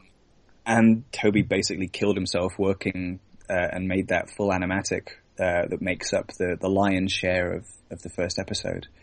And his line work is fantastic, and his poses and expressions, his backgrounds are gorgeous, like really well made. He always plans them out beforehand, so all of the what do you call it, the layouts really make sense, and the angles that he uses, really, really good. I just dumb luck is the only way I can describe how I got such a great artistic team on for every episode so far. Mm-hmm. Yeah, I have to say, from what I've seen for the 2 episodes, I really am digging the character designs for all 3 of the principal characters. And like you said, the backgrounds, at least from what was in the episodes, was really, really impressive. So I cannot wait to see more.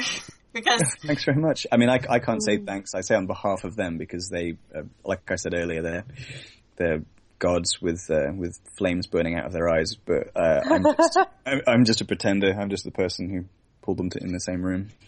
And I have to say, at least with what I've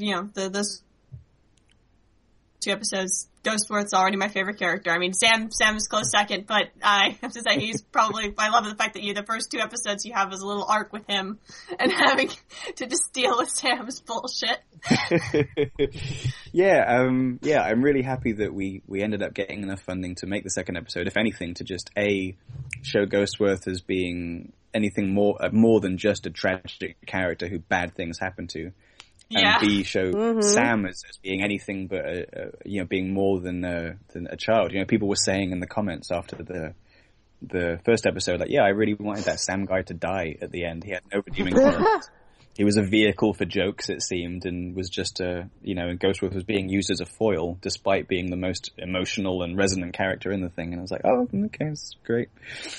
And and then there was the thought when the first 2 Kickstarters failed, which they did, that I wasn't going to be able to be like, oh, but actually, by the way, these characters who I care a lot about aren't what you're thinking. And I'm really glad that we got to do that, because I feel like we left the last episode with everyone really where I want them to be. I don't know if that's an egotistical way to put it, but like, I want people to think what I think they thought at the end of the last episode. No, I totally get what you're saying, especially when you're writing out these characters. You definitely, like, when you're trying to introduce them to an audience, you'll have a first impression, but then, people will think about the character a certain way, and then you're just like, oh no, wait, there's more to them than that. Yeah, that was Wait for it. Yeah, and especially when you have like a short amount of time to make an episode, and you've thought about this entire world and these characters' inner lives and how they would approach like almost every situation. It must be like really difficult, really, to distill that in a really efficient way.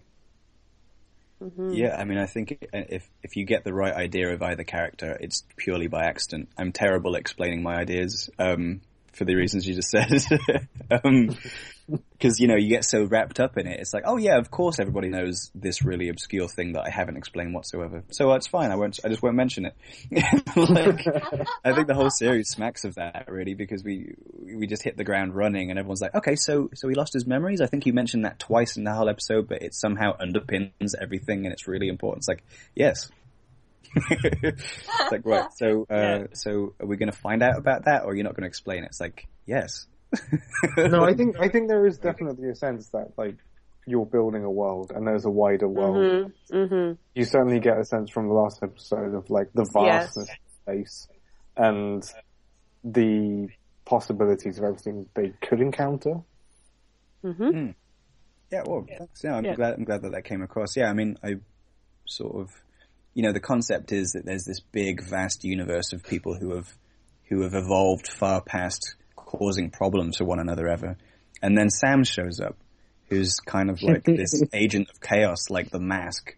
And he's lost and he's childish and he's hurt and angry and he's kind of going out in every direction at once. And then you've got poor Ghostworth who's tagged along and he's no idea why he doesn't just leave, which we give him the opportunity to, of course, in the last episode.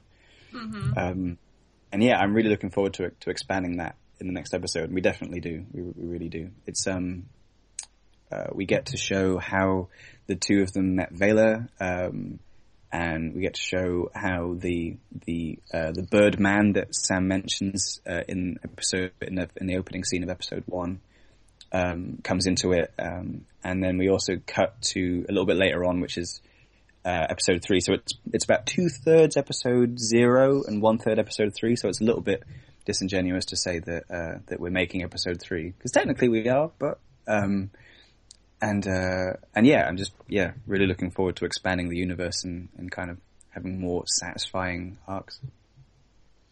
Nice. Yeah, you definitely build up a universe like in the small details, I think, because you can just spell things out like really obviously. That's another way of doing things, but it can come off really clunky. Yeah. But I think that if you've just got someone saying this is how the universe works and blah blah blah blah blah, then I think it's much better to tell it like in small details, like what you've done. Really. Yeah, that was really well done. Yeah, I mean, you kind of you hint at little aspects of a large shape, right? Like if you describe the shape, then the shape could be more sort of simple and straightforward than you think, but the more that you leave untold, the more people's, imaginations can do it. It's as much about what you don't describe, I think. And we don't describe anything, which is, must be really really engrossing. I think so, personally, because that's the whole thing with animation and just film in general. Show, don't tell. Sure, yeah, sure, and we don't really show or tell anything for the most part. Then you're on the right track.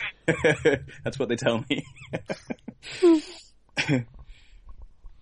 I just have to say that I was watching the preview for the third episode or whatever, and when I heard who was doing the voice of the villain, I was watching it on my own, but I did actually say out loud, "Oh my god!"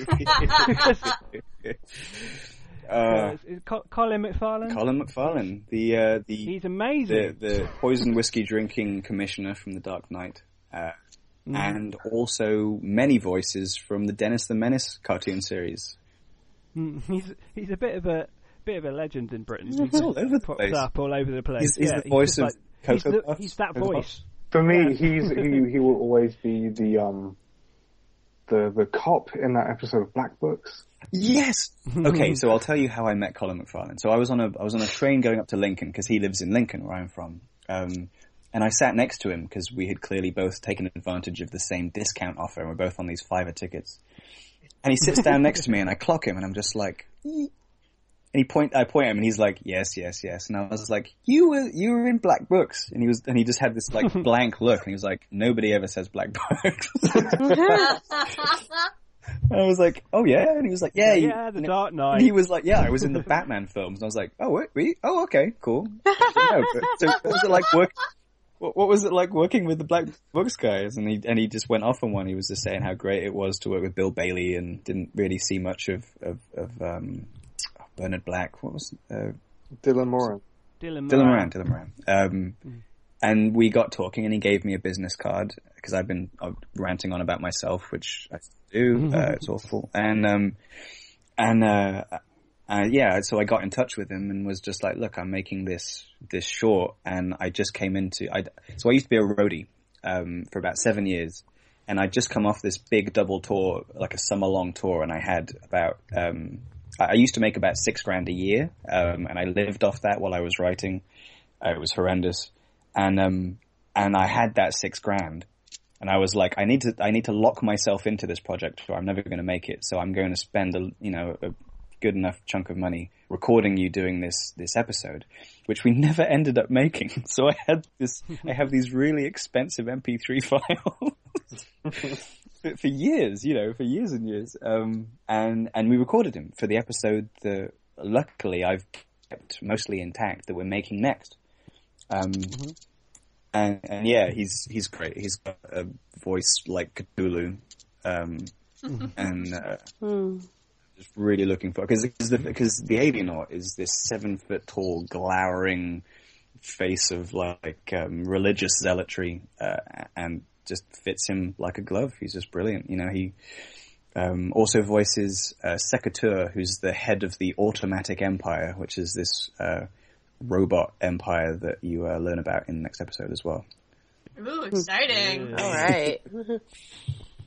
He was also recently in Doctor Who, and they completely squandered him and killed him off. Oh yeah, that was awful. Yeah, I was like, come on! Yeah, You've got that guy with that voice, and you turn into a ghost. Oh. To be fair, That's ghosts in clever. Doctor Who do have a pretty, that doesn't necessarily mean it's the end for them when they die. Yeah, but he didn't have any lines. It's like That was Chekhov's the problem, gun. no It's like, lines. when's he going to speak?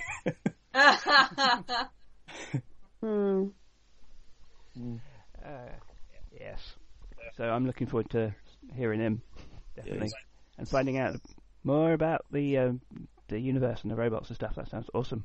Oh, great. Oh, I'm glad.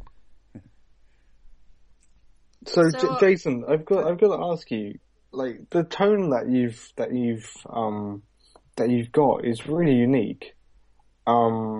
It's kind of like slightly melancholic at times, and I really like that you're not, you're not doing that thing where it's like, I got to keep your attention all the time, and you're quite happy to sort of let the characters just sit there for a second and actually be, because that's the moments where, you know, characters kind of reveal themselves more than anything else, really.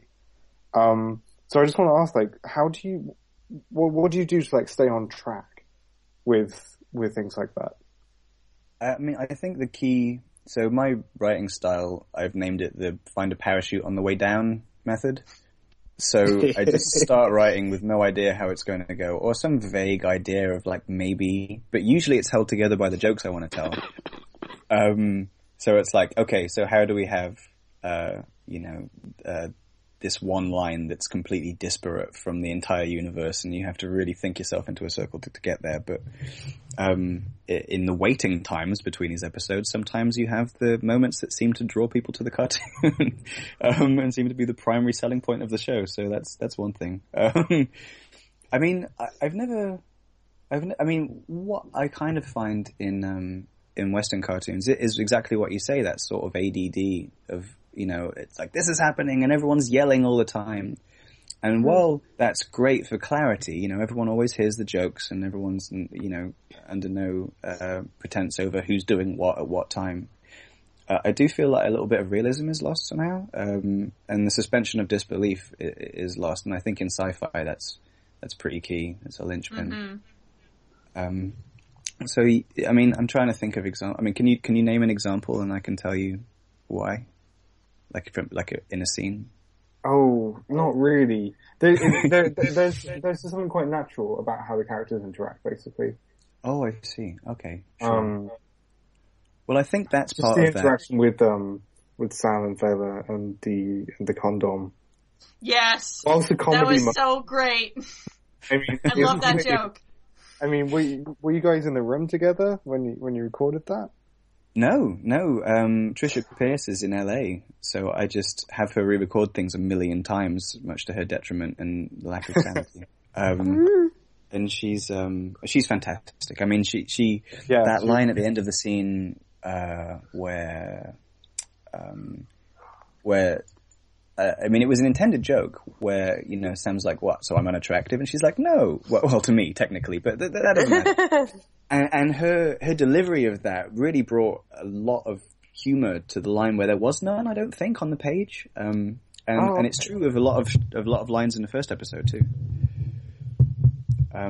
But in terms of having it all natural, that was a much longer scene originally, so I kind of it meandered a lot more, and there was a lot more pauses. And it didn't originally end with Sam not knowing what sex was. That was actually a creation of mine and our co-producer, Anna Estevalos. She came over and I was like, look, I'm having trouble with this scene. I think Sam comes off as kind of a dick, and a bit of a misogynist, which he isn't. He just doesn't really know what he's doing. And she was like, well, let's explore that. Why doesn't he know what he's doing? And the scene came out of that. But in terms of like that was really surprising. I really liked that, actually. That actually was a great insight to who he is, and certainly, like, from what you were talking about, people not liking him from the first episode you did. I certainly left this episode with a much stronger understanding of maybe why I might want to take pity on him a little bit. Yeah, same. Exactly. Yeah, he's definitely I don't think, the tragedy of his character came across in the first episode whatsoever. And we kind of, because we go back to episode 0, we go to like old Sam, where he's like really quite mentally young and still on this adventuring kick. And then when we get to skip over to the third episode, I'm hoping, because the dynamic between Sam and Ghostworth changes quite a lot between these episodes, you know, because so the concept was, with classic Ghostworth, it was about breaking his personality, and then with new Ghostworth, it was about resetting him, like a bone that had broken and set wrong, you know. So he was set into this idea of like, I'm a tool, I'm a robot, I'm a utility. It's my job to do whatever I'm told. And it took his own death to kind of pull him out of that and have him actually recognize the fact that he's got more of a personality than that. Otherwise, he wouldn't have a problem with it, which he clearly did, you know. And so in the new episode, it was about retraining him, you know. So it wasn't really Sam that had the problem across either of the episodes, I suppose. But then I guess that's, you know, I can't really comment on that too much because that's mostly up into the interpretation of the audience.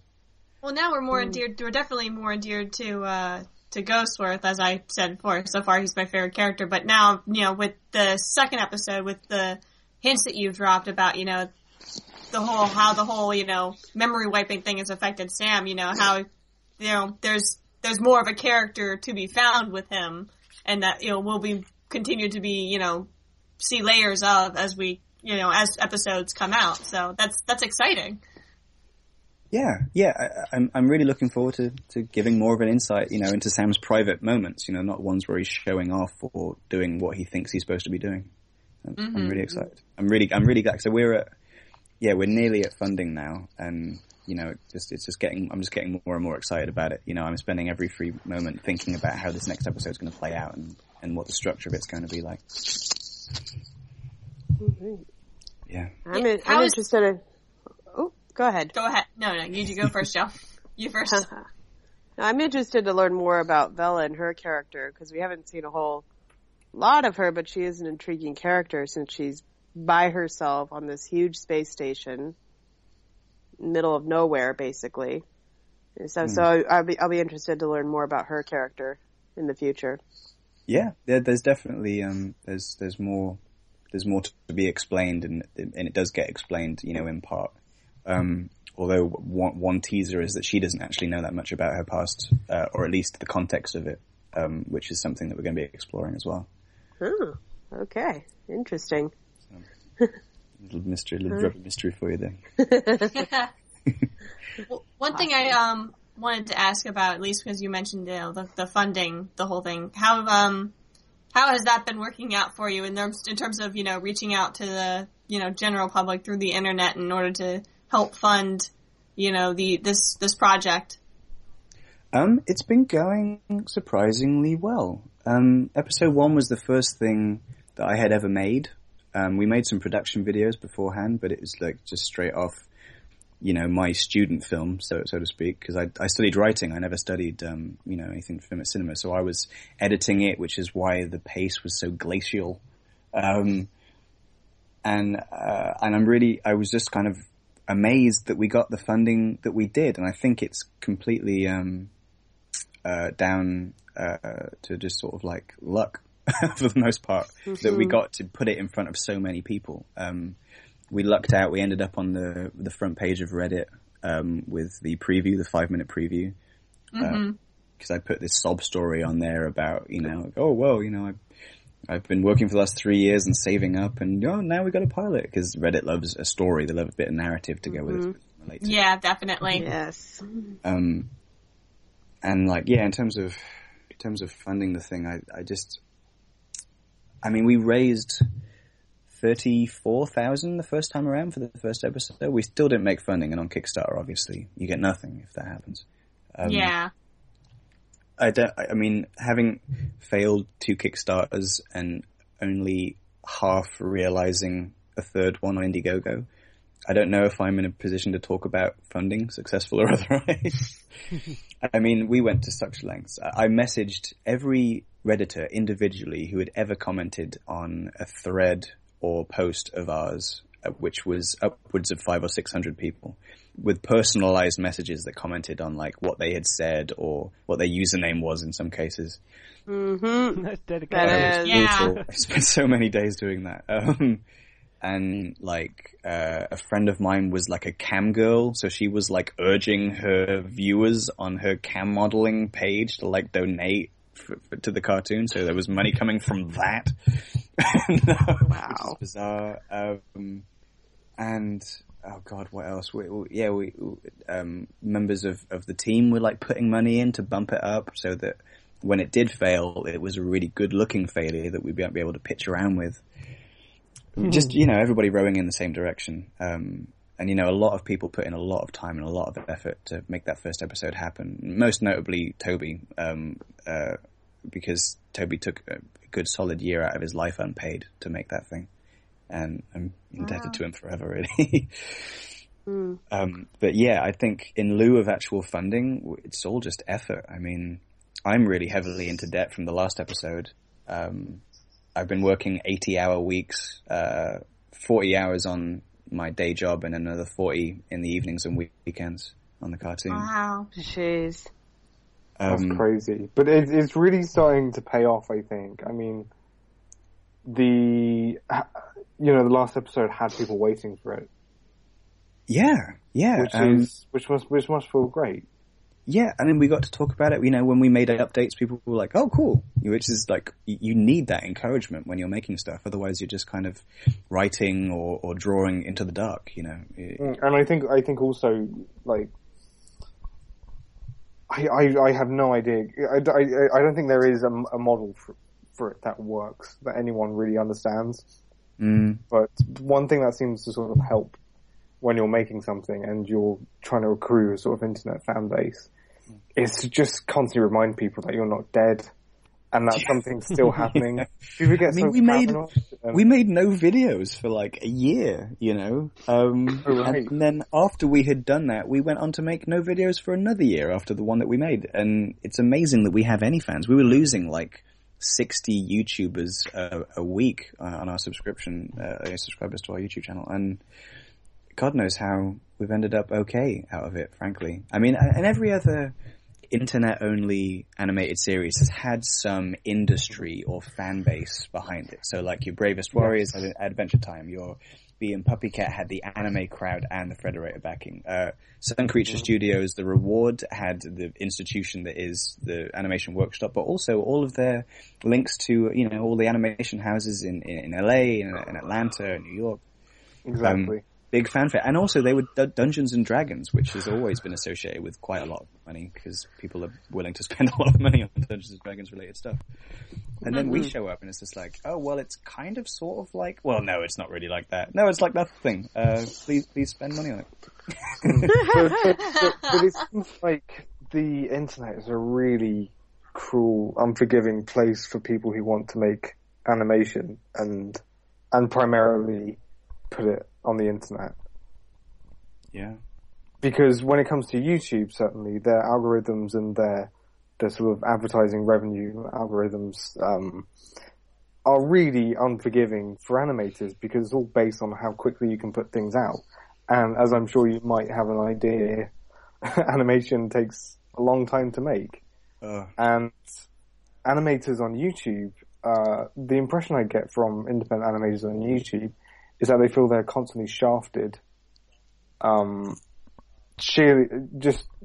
purely from the sheer fact that their content takes longer to make. And, you know, someone who can do a Let's Play video, or 10 Let's Play videos a day.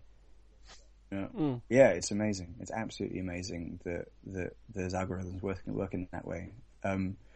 And, you know, like, what, should we be making a, Sweetmilk reacts to the Royal Baby video every fucking day?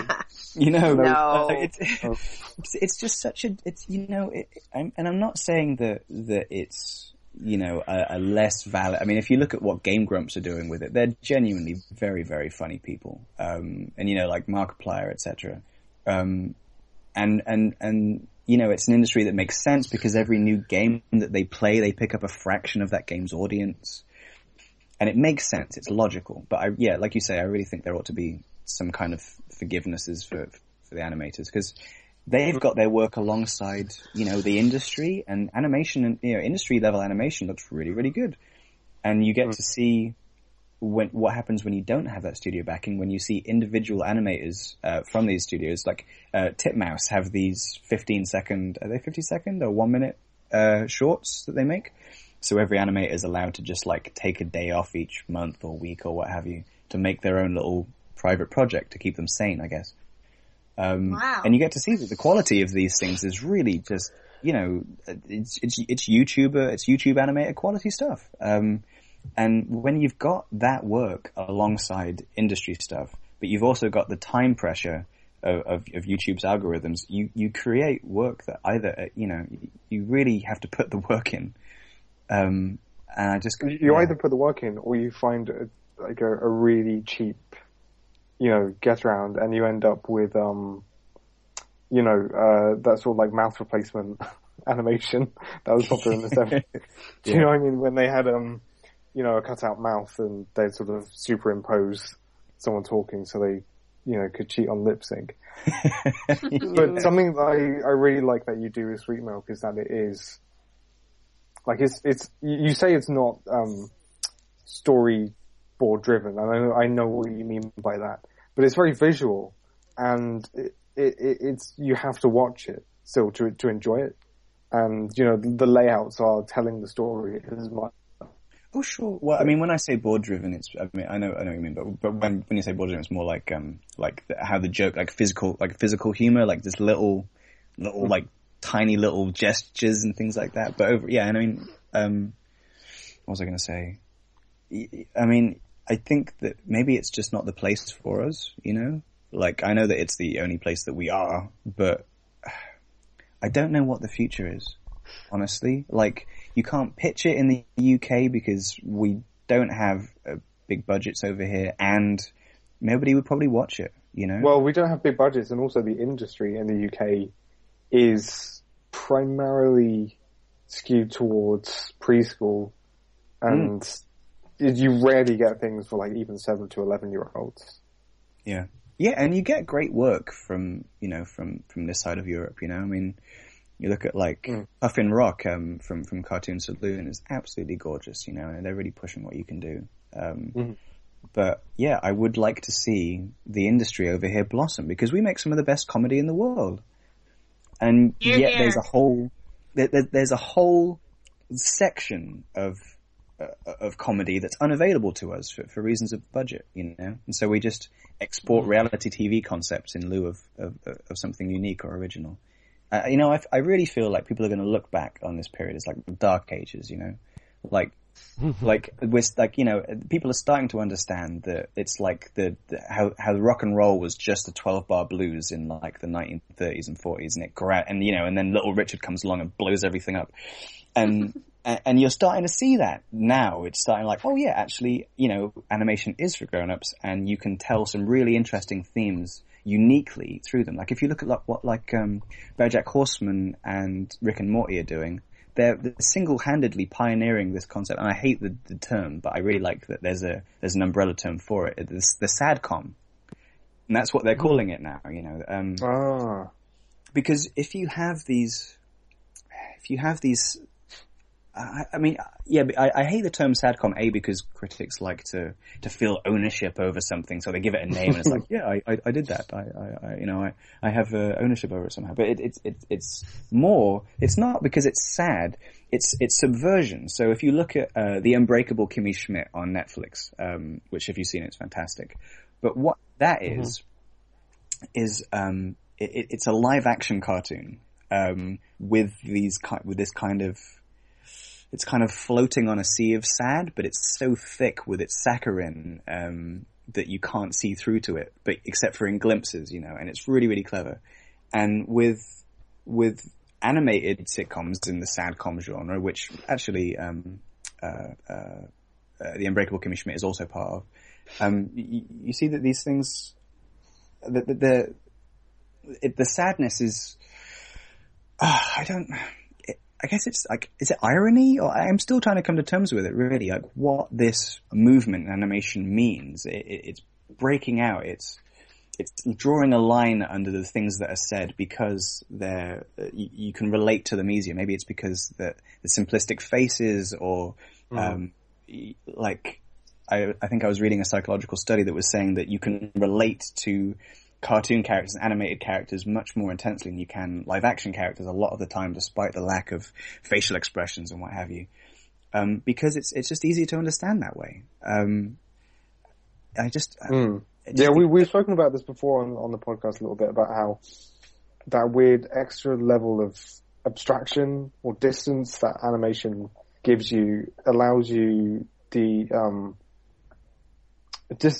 some reason certain ideas can be played out in a way that's slightly less painful and a little bit more introverted, maybe in as much as they're not happening to other people.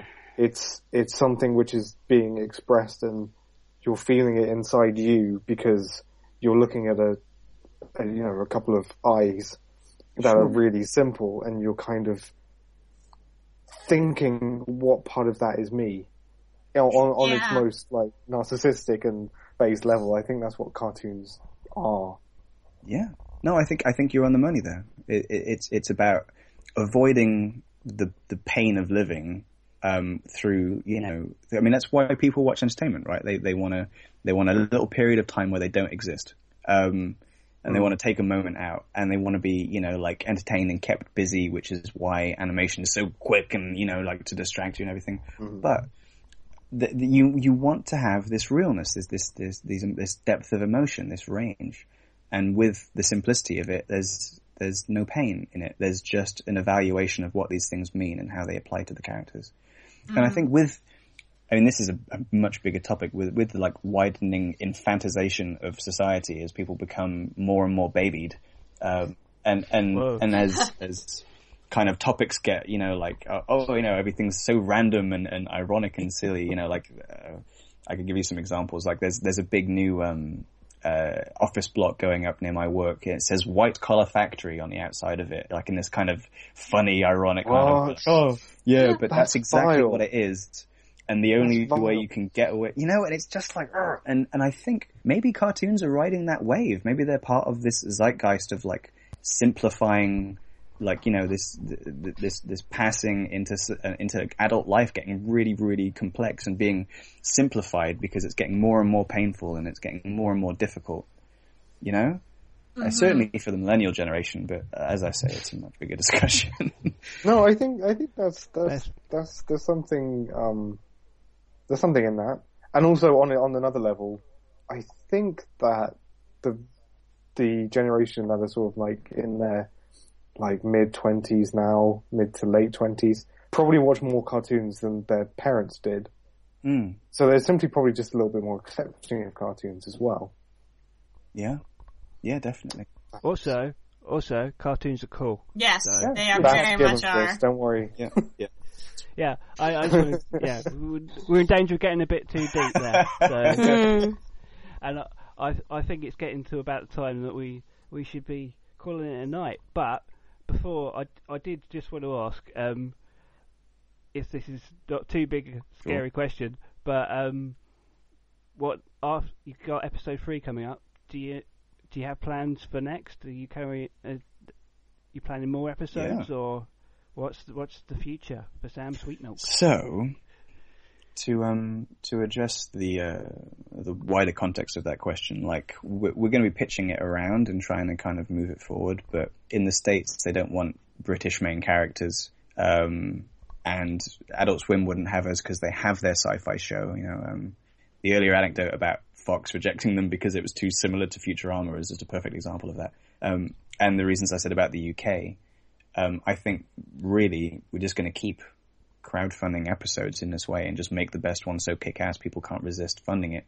And, I've got the first series planned out. There's 10 episodes.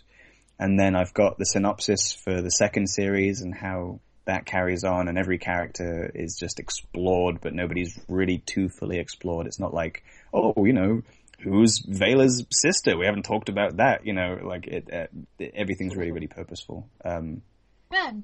That's a really good way to go about writing that. Yeah, well, I mean, it's all part of this grand cosmic narrative, in the same way that, I'm not going to compare us to Star Wars, but, you have this really big story and in order to get around not having a really big budget, it's all about the connections between the characters and making, really strong characterization. And that's kind of what we strive for. All right. Awesome. Well, thank you very much for joining us. It's been an awesome conversation. Thanks very much. It's been lovely. It's been. And if you'd like to use this opportunity, basically to do a nice little plug, if the last 10 minutes of doom and gloom weren't enough, I guess. if you like Hitchhiker's Guide, Archer, Venture Brothers, Rick and Morty, we're nowhere near as good as any of those, but we share some basic concepts or skirt them. You know, in the Venn diagram of that, it's basically the MasterCard logo, but if you like push them really far apart till they're just touching, God, it's hard to plug something when you're drowning in it.